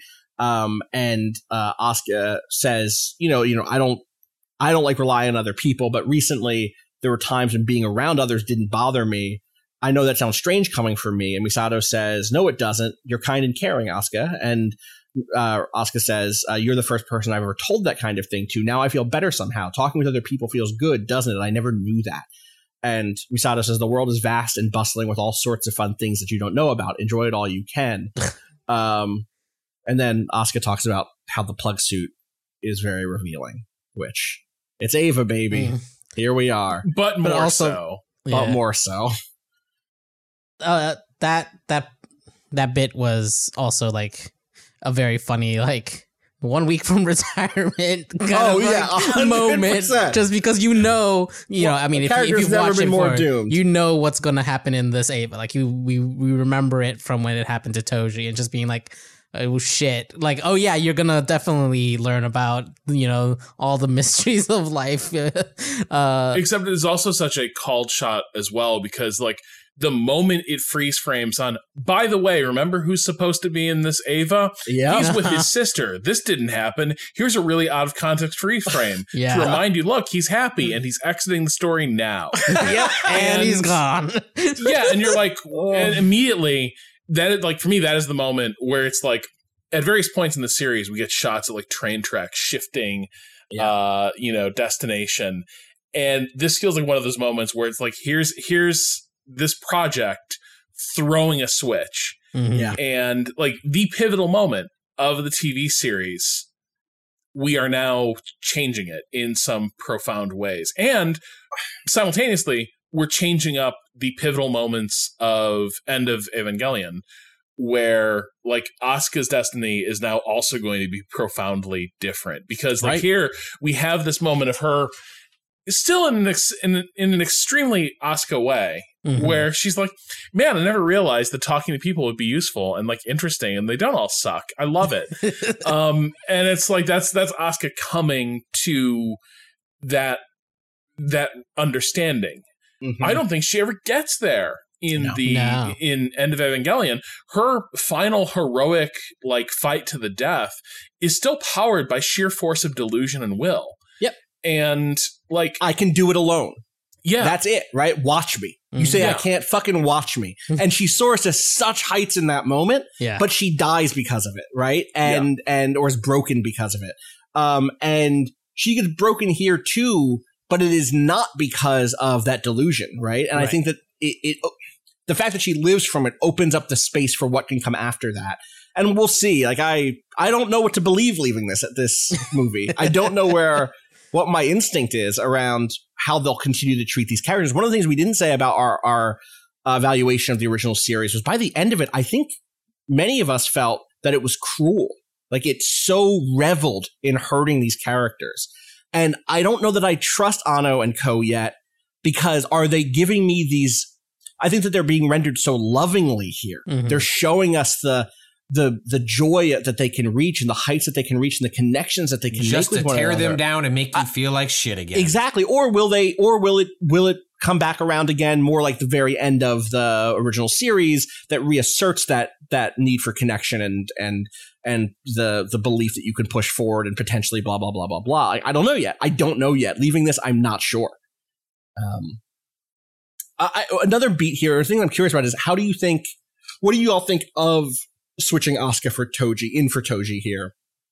Beyond plot implications, do you think it works as well? Do you think that it hits harder, less hard, etc.? I mean, I think partially because of the fact that she's done this, right?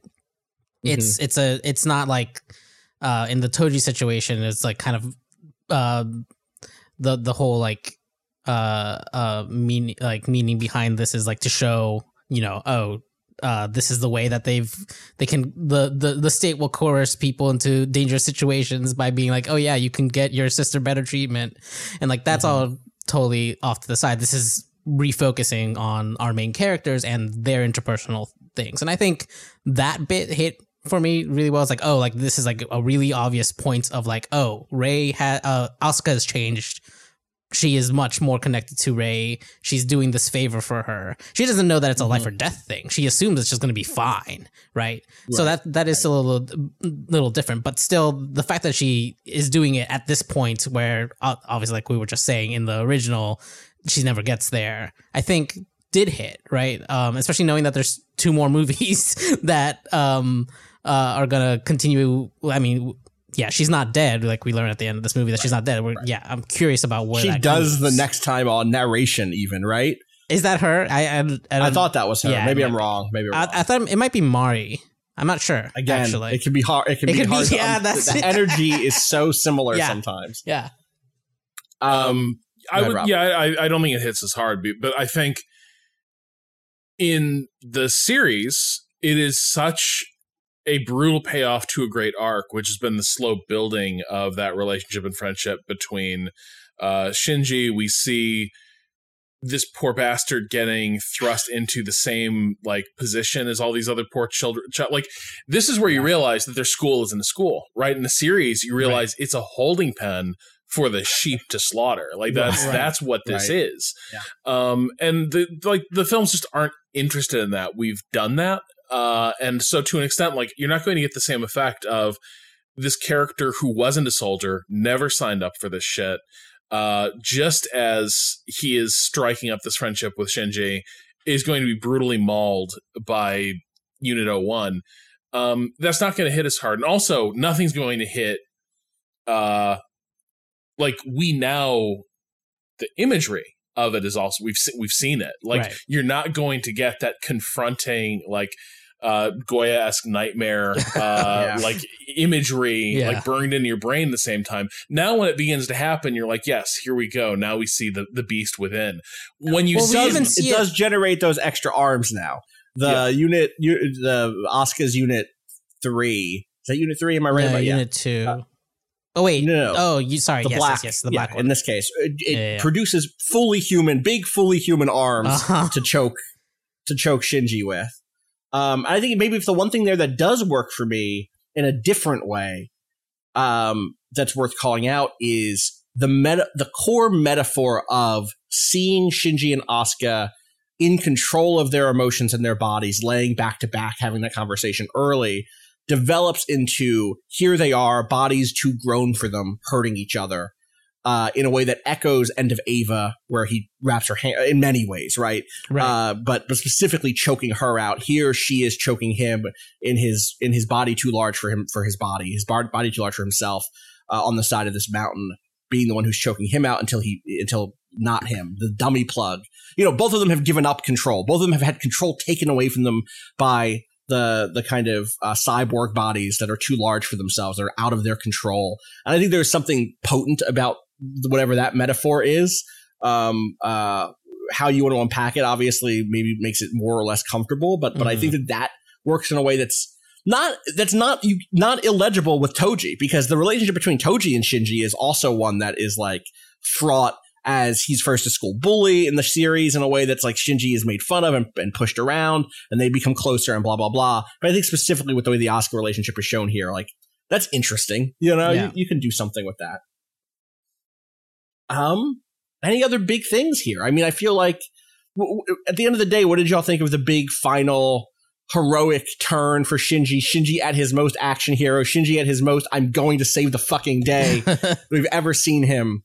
I like seeing this motherfucker with some agency, and because I think I think that's part of the reason that like Rob and I chafed against that original series is, I mean, this dude wallows in a way that can become like over the course of the series grating in a way because of the nature of it being a series and like having to drag out character and plot arcs. But I don't know, like seeing like I mean all the characters were active, and like seeing that in Shinji, the most like passive, you know, mopey motherfucker, like was cool and like really gratifying. And like that's part of one of the things that is gratifying of having seen both is getting to see the split between the treatment of those characters and what that character is allowed to be portrayed on screen as, is like a really satisfying moment that I got to share with my 1.5-year-old daughter, as she put together blocks. Good role model. As I was trying to tire her out because she had a cold and then just wanted to be up and play at 11:30 at night. But like that, I found that to be like really gratifying, and actually it was like one of those moments in which like the portrayals and like variations on theme in this one I found more interesting and satisfying in this version, this take, or whatever it ends up being, like what this is in relation to the original series. Like that worked for me a lot better. Maybe just because it was like happier in a sense, in a sense, really. But like, it's still, it leads to.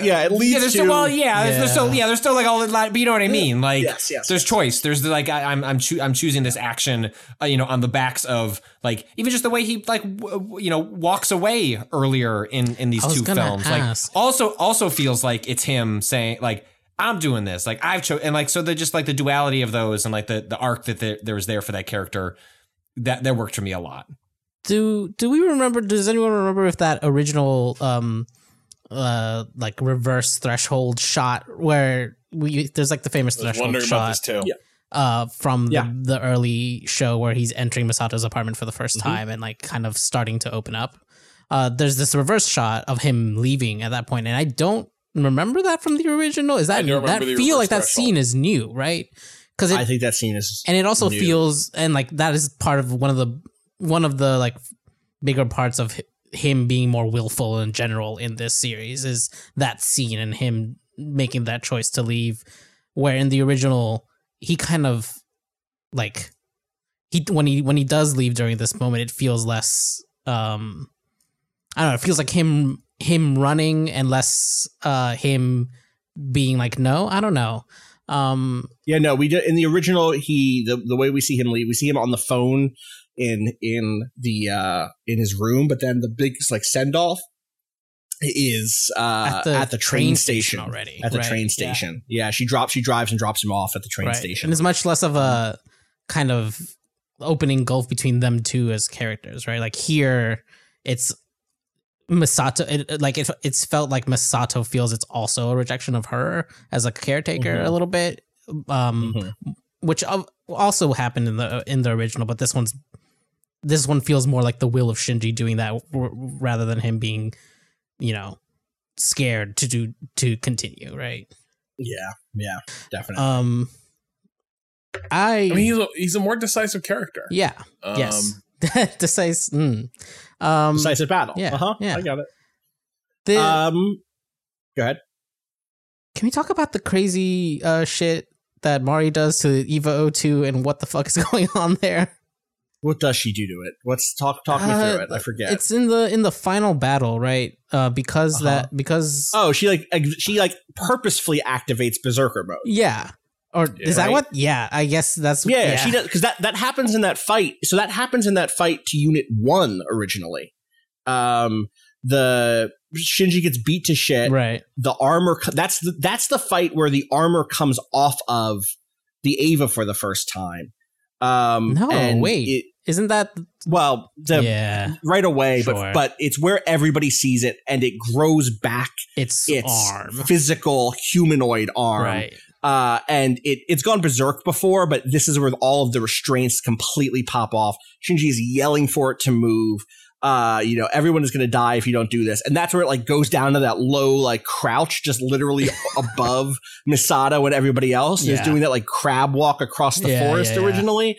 And Mario's like, yeah, I know the cheat code. Like she literally says, activate berserk cheat code, basically. Like beast mode. Which again is so weird.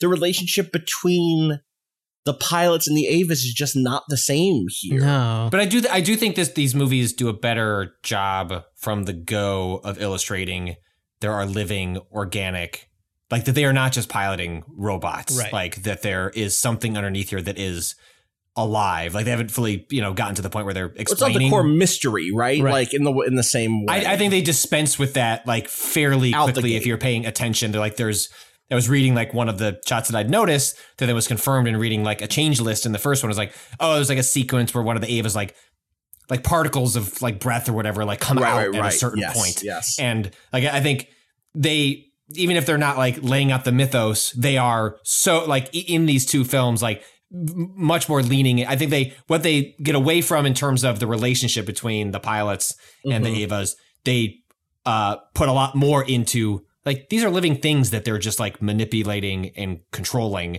in a really grotesque fashion that I found. Yeah. But their personhood at the same time is just not forward, right? Like even think about so the elevator scene in the original, which is much longer than here. It's like, if you remember this, there's like a full minute of silence in that elevator as Asuka and Rei are going down into Nerve HQ and they don't say shit. No. And then finally what Rei says in that original is like, if you don't open your mind to her, your Ava will not move. That's in the middle of a plot arc where Asuka can't get Unit 2 to do anything for her anymore.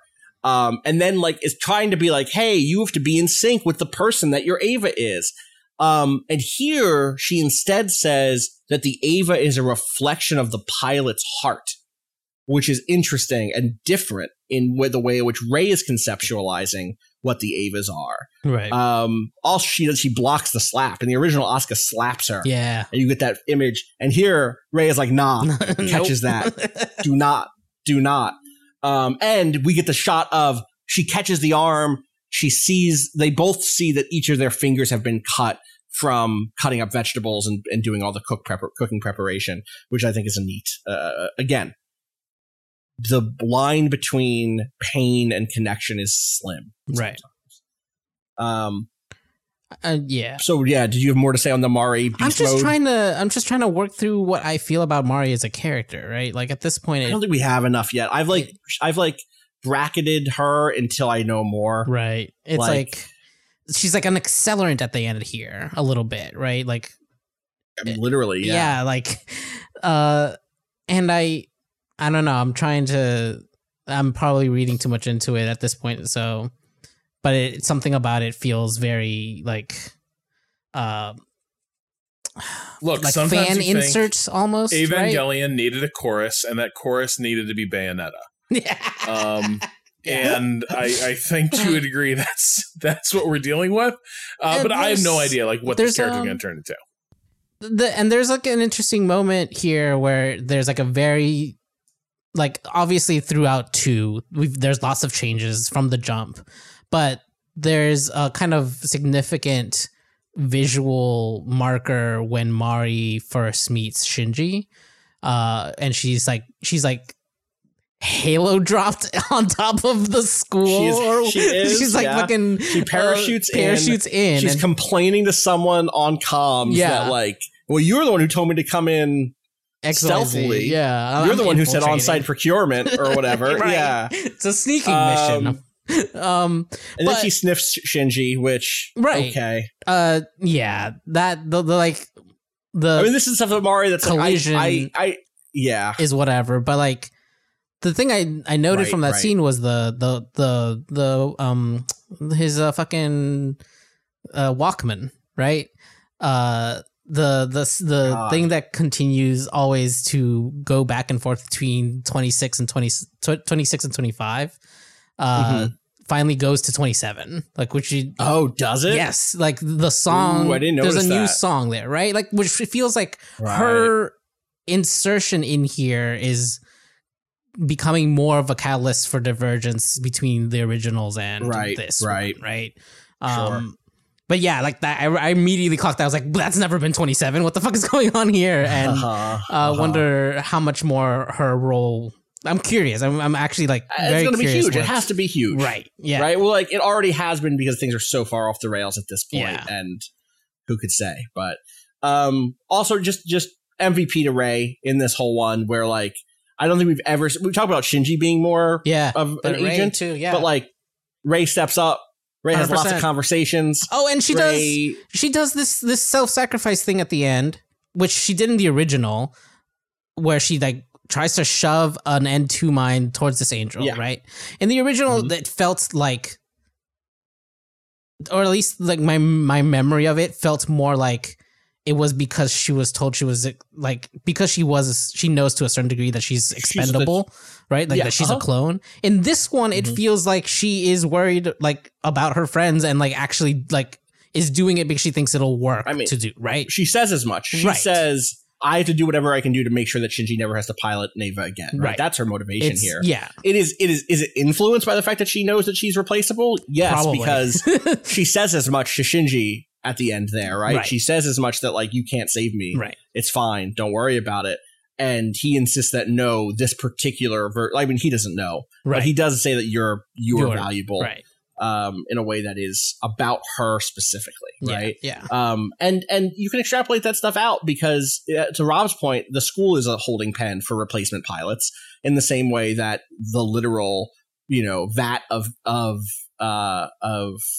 Rays is a pen of replacement pilots. And so, like, it's extrapolatable, Which there, you never that see here, which is no, we just see her in the tank in the recovering the orange tube. Yeah. So I don't know. Are there more Rays here? I have to imagine yes. The people talk about her in that way, Right. It seems, but we haven't seen them, right? I guess we see a pool of them around her in the Angel. Like, we see like other Rays clinging to the Rey self inside of the Angel briefly, but I think that's it. Yeah. And on the core. That's where you That's what I see mean. a bunch. Yeah. In the Yes, Angel core exactly. at the end. Yep. I'm looking at my notes here. Why does Mari have cheat engine installed? Yeah. Again. But then, yes, the Rey with Shinji's, like, there's stuff here that just hits for me because sometimes the shit just hits. And Rey in the core holding on to Shinji's cassette player, Yeah. that shit just Yep. hits. The end of this is the straightest that Ava has ever been. Somehow, the special boy is going to save his girlfriend. Shit, Right. But I think that in the world in which this story and this specific movie is about characters being upfront about what their desires are and the connections they want to maintain and the lengths that they'll go through to make that happen, that shit still hits for me in a really moving way. Like, it just fucking works. The thing I am just dreading, that the fact it is so like mecha hero's journey anime moment Mhm. Yeah. does make me think that, like, we got a lot of runtime left, and I'm just dreading there you got your fucking fan service, right? You happy now, aren't you? You great, you sex and shit, and then some sort of like really hateful like turn is coming. But I'm hopeful that the markers have been put down, which is that the interest has shifted in terms of what this is doing, like what its goals are different. Yeah. And also, like, I did see enough that, like, there's a time skip coming. And that right away interests me because, like, the thing is, so Ava is such a show about adolescence and the unnavigability of it. And I think one of the things that makes it deeply unsettling in the end is it gets into the messiness of, like, adolescent sexuality, but they're surrounded by adults who are also basically overgrown adolescents. And then also it doesn't have any satisfying resolutions or answers to offer any of these characters. It's like it is so from within the point of view that at no point can it step outside and be like, so what ends the story? What story are we telling? And instead it ends up being like this tonal construction of like, hey, want to see like a metaphor for like depression and alienation. And then it's like, here's the big culmination of our story. It's a big artistically rendered allegorical depressive spiral. Mm-hmm. And then it's like, goodbye. Fuck you. And so I'm really curious, like, what a time skip signifies, where it's like an Ava that imagines these characters like as adults, like growing into them. Like already I'm kind of intrigued by like, what does that mean? What does it mean for Shinji to grow up? You have a sense of how long that time skip is in your mind? Like I think on Amazon it straight up says like, oh, it does. Okay, you don't have to say. Don't tell me. Don't tell Patrick. Don't tell Patrick. Don't tell Patrick. But I don't even know there's a time skip. Too much already. Yeah, but the point is like these characters were sort of trapped in amber, both emotionally and developmentally. And it has been fucking shattered. A spear came down from heaven and shattered the amber. Just that's what, you know, how else to describe being a teenager. That's it. Yeah, absolutely. A spear came down from heaven. The thing I think about as we go forward to the next two is like, who is this for? Right? Yeah. So like the end of Evangelion, like the actual, like both the end of Eva and then like the movie end of Evangelion, like is like, it's about Anno, it's about the fans, it's about the fandom, it's about like the culture around Eva. Like it is very metatextual, fourth wall, like playing in those spaces. And the decision to, you know, I kind of alluded to this earlier, is like, well, how much of like, is this built upon like Anno just unwilling to let like other people like revisit Eva? And it's like, so I'm going to guide this like financially driven, like revisiting. How much of this is Anno is older? I'm not necessarily why, just older. The datification of Evangelion. Well, I just mean like if he's going to revisit these characters, like what does that mean? And is he doing it for himself through like getting older, like learning more about himself and like learning more about these? I'm so curious what the lens is, given the mixture of lenses and the kind of like middle fingers from Anno that like existed within like Eva itself at the audience. Like, you know, like, is this like him bringing full closure to these characters for himself, or is it for the audience? Like, obviously you can't separate the two because that's true of all art, and Eva especially like didn't run from that. It embraced the notion that like there was an audience that was like influencing how these things were being interpreted and created as this story was written and produced in real time. And so I'm just so curious what these movies make of that relationship, how it touches on them, how it doesn't touches on them. And it's like the conclusion of the story. Is it for Anno? Is it for the fans? Is it for both? And like, where does it come down on that relationship? Because I find it so hard to imagine the way that previous series ended, that it couldn't it feels like it has to revisit that to some degree. Whether it's as fourth wall breaking as like, you know, actual live action footage of people watching a movie in a movie theater. You know, I want to say probably not, but who the fuck knows? And that's what I like is like the big questions I'm thinking about for the next two is like, how does it handle that idea? What does it care about? Like, what does Anno think of that experience decades later? One of my big questions going forward is whether it wants to be, there are lots of ways to wrap something like this up. Some of them feel like periods at the end of a sentence, and some of them feel like colons about to enumerate a list. You think about the 20 years between the end of Eva and now, I mean longer than that now, 25 years or whatever since then. There is a real, again, it's a franchise with a capital F. It has had so many little spin-offs in the world of games and the world of manga, etc., that have used every little bit of space to retell stories, to tell them in different ways, etc. I'm curious if 3.0 plus 1.0, the final one, the fourth one of these does, will we continue to see the introduction of new elements and new characters? Is one of the kind of meta goals the introduction of Mari as a character who will now be able to sell merchandise up for the next 30 years? Or is her presence here about something else? Is it both, as is often the case with franchise anime, Right. to sell merch and also to say something in some way? One of the things about End of Eva, which I've, again, it doesn't sit well in my heart, even though I know part of its goal is to not sit well in my heart. Feels like it rejects that part of the Eva machine, right? Mm. There are lots of things in End of Eva that are cool as shit, like the Asuka fight scene, but like it's hard to sell merch of a lot of the stuff in End of Eva. It resists that style of appreciation, or at least to the degree that regular Eva does, right? Like one of the biggest things missing from these rebuilds, obviously, is the jet. What's the name of that thing from Eva? The jet.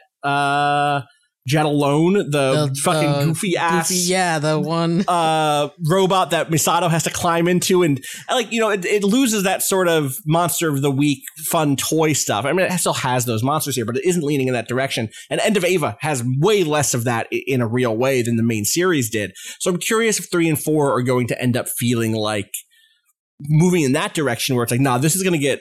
We're not going to be able to explain any of this shit. It's not going to come to a nice, simple close, and it's going to do that in order to prevent the sort of objectification in a real sense, the reification of these stories and characters into toys, or if it's going to in 10 years, are we going to see movies set in the world of Eva 4? Do you know what I mean? Is this going to launch a new Eva universe that Studio Kara can continue to work in forever? I don't know. When will J.J. Abrams get the rights to Eva? Jesus. Finally set this in New York City like it was always destined to be. Wait An American scene Eva. where Shinji digs deep and believes in himself and the power of friendship and whoops those angels' asses. Joseph Gordon-Levitt is. Yeah. Oh my God. Yeah, it could be rough. Dude, we're already getting the fucking Gundam live action that I'm already is going to be a nightmare. Sorry to Jordan Bot Roberts fans, but I am not a believer that is going to be good at all. But I think you've hit on something though. With Eva and then end of Eva, it was, I think I know what this is doing. It's very, very cool. And then hard downshift into something else, hard right turn. And it's like, oh, I didn't know what this is doing. I don't know what this is doing. Oh God, I see what it's doing and I fucking hate it. Now, once again, I'm like, I have no idea what this is doing. Like, is it like, Ava just needed to end on a high note. That was the mistake we made, is human instrumentality was the friends we made along the way. And that is the mission statement for the new, the Ava rebuild. And like, as much as part of me would find that gratifying and vindicating if Anno was like, ooh, okay, the third impact and like the part where the kid masturbates on his friend in a coma, like, all really, what if? Stop it! I got rid of these things. What if the things just don't chill? put them back in. He's just a good boy who learns to be a good man and with his friends, like, saves the world. And if it's that, I'm like, part of me would be like, haha, yeah, I'm vindicated. But part of me is also, that's a much less provocative and interesting story than a lot of what Ava was doing. You know what I mean? I loved like 16 episodes. I adored. And I remember. Already, I'm like, well, we're also kind of not doing with those 16 episodes we're doing. Right, we're doing a different thing. Yeah. And in some ways, like, a more fan servicey, like, straightforward one. What makes it complicated is that it's in dialogue with this prior work, where we're like, oh, it has to be deeper than this, because the original work was deeper.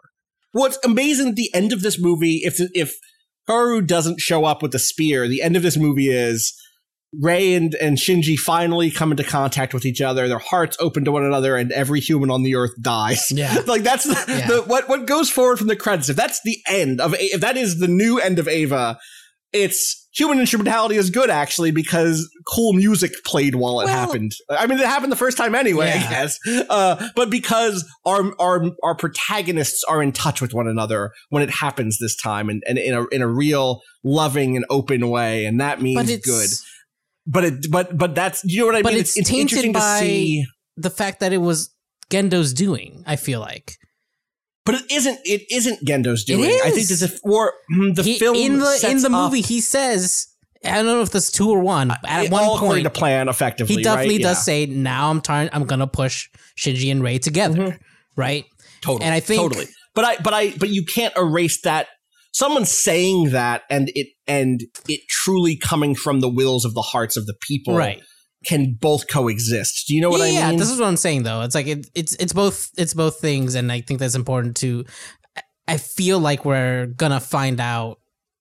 Like, I don't actually remember much of 3, but like from where we can move, it feels like what they're gonna explore is that sort of like, to what degree was that manipulation? Right, To what the degree fate of these characters now like completely changed, being whether or not like Gendo's bullshit is because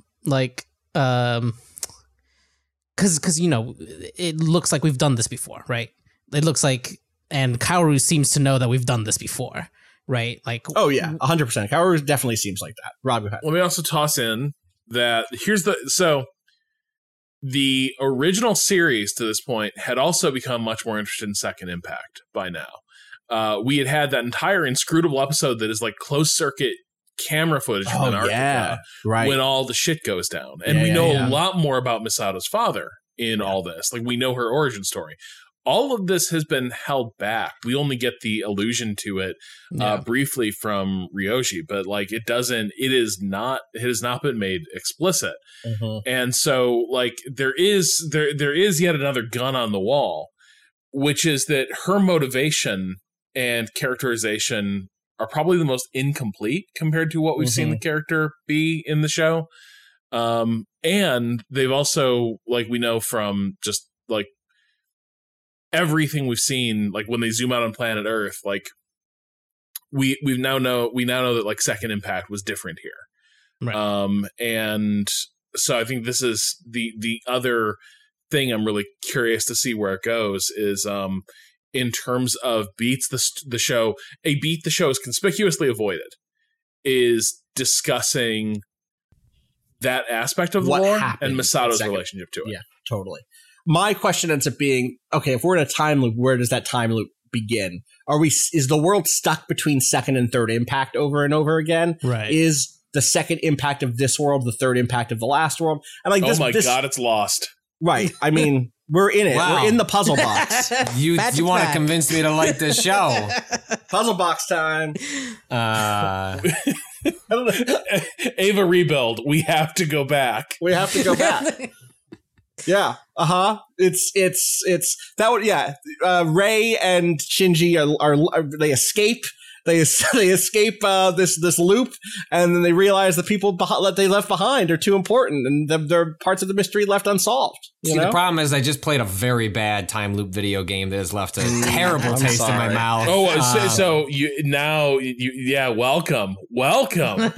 Oh yeah, I've got all the way around to completely fuck that game. Talk about 12 minutes, right? We don't need to. Minutes. Yeah, we'll get next week. If you want incest themes done right, look no further than Ava. Don't accept no substitutes. But 12 minutes, a game y'all hate so much, you now love Ava. Love it. Incredible. I think everyone should play 12 minutes because I want you to film yourself when you see certain things happen. You should experience it for yourself. Don't read about it. I'm going to need a spoiler podcast from y'all. You are going to need... No, I want you want me to play it. I want you to get to the moment. You don't have to finish the game. You have to get to a specific... We'll talk about it on a different... We've already talked about it on a different podcast. Yeah. Because this comes out on a Wednesday. Right. Right. You're right. People already heard it.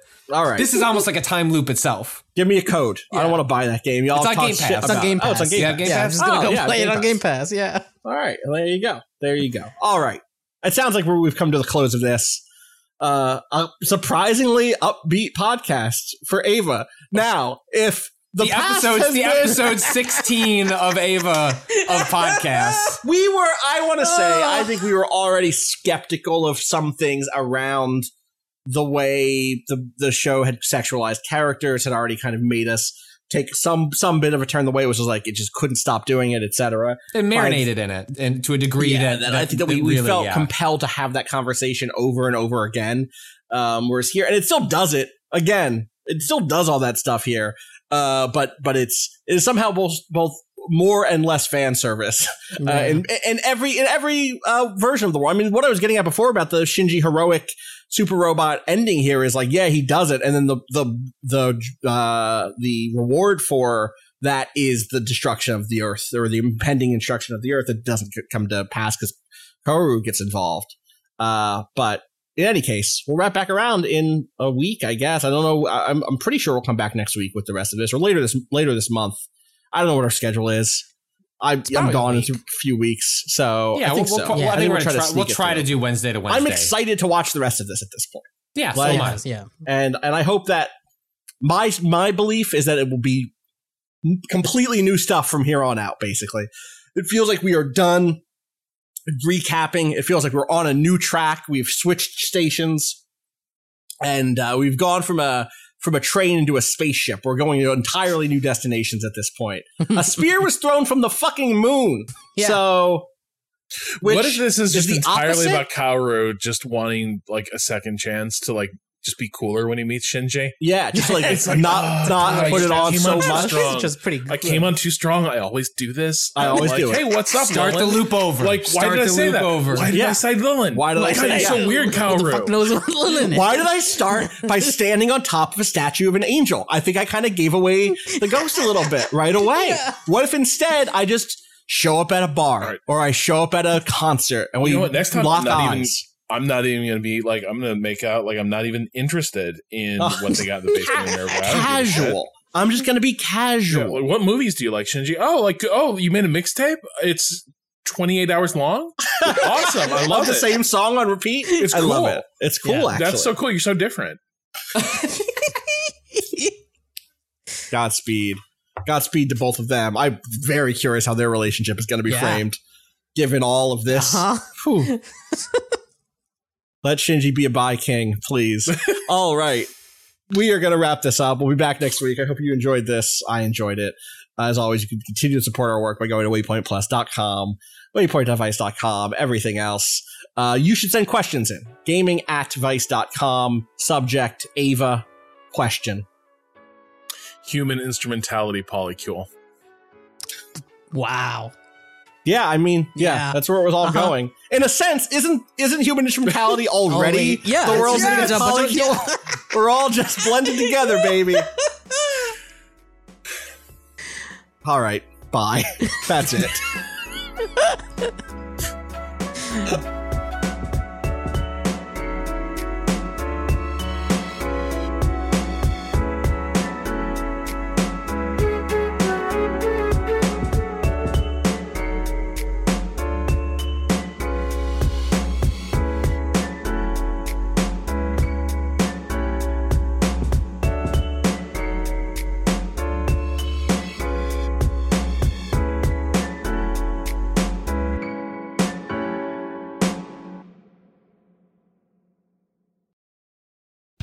Covered in blood.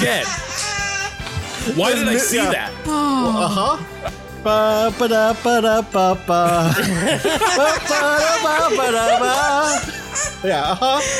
All of us singing "Fly Me to the Moon." Yeah. Oh God.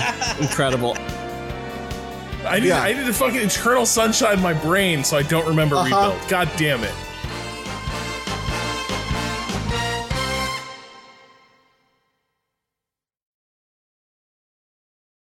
All right. That was good. Easy. Yeah. Look at that. Yeah. 2 hours? Something like that. Just over 2 hours. With Now, a break. in the movie version of our podcast, this is the hard cut to the end of the next recording. We're like, I can't believe it happened again. Covered in blood. Again. Why did I see that? I need to fucking Eternal Sunshine in my brain so I don't remember Rebuild. In a world where we're releasing these further apart, to be able to put in some sort of clip of our reactions to it would be so fucking funny. It'd be so good. It'd be so good.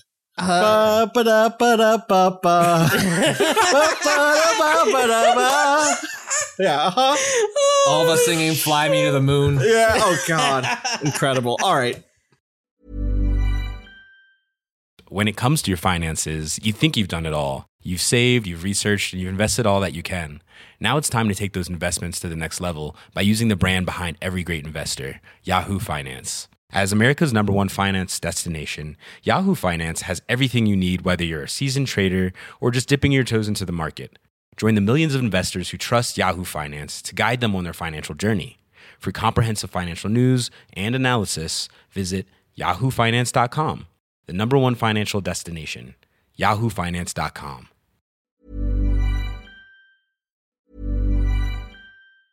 Planning for your next trip? Elevate your travel style with Quince. Quince has all the jet-setting essentials you'll want for your next getaway, like European linen, premium luggage options, buttery soft Italian leather bags, and so much more. And is all priced at 50 to 80% less than similar brands. Plus, Quince only works with factories that use safe and ethical manufacturing practices. Pack your bags with high-quality essentials you'll be wearing for vacations to come with Quince. Go to quince.com/pack for free shipping and 365-day returns.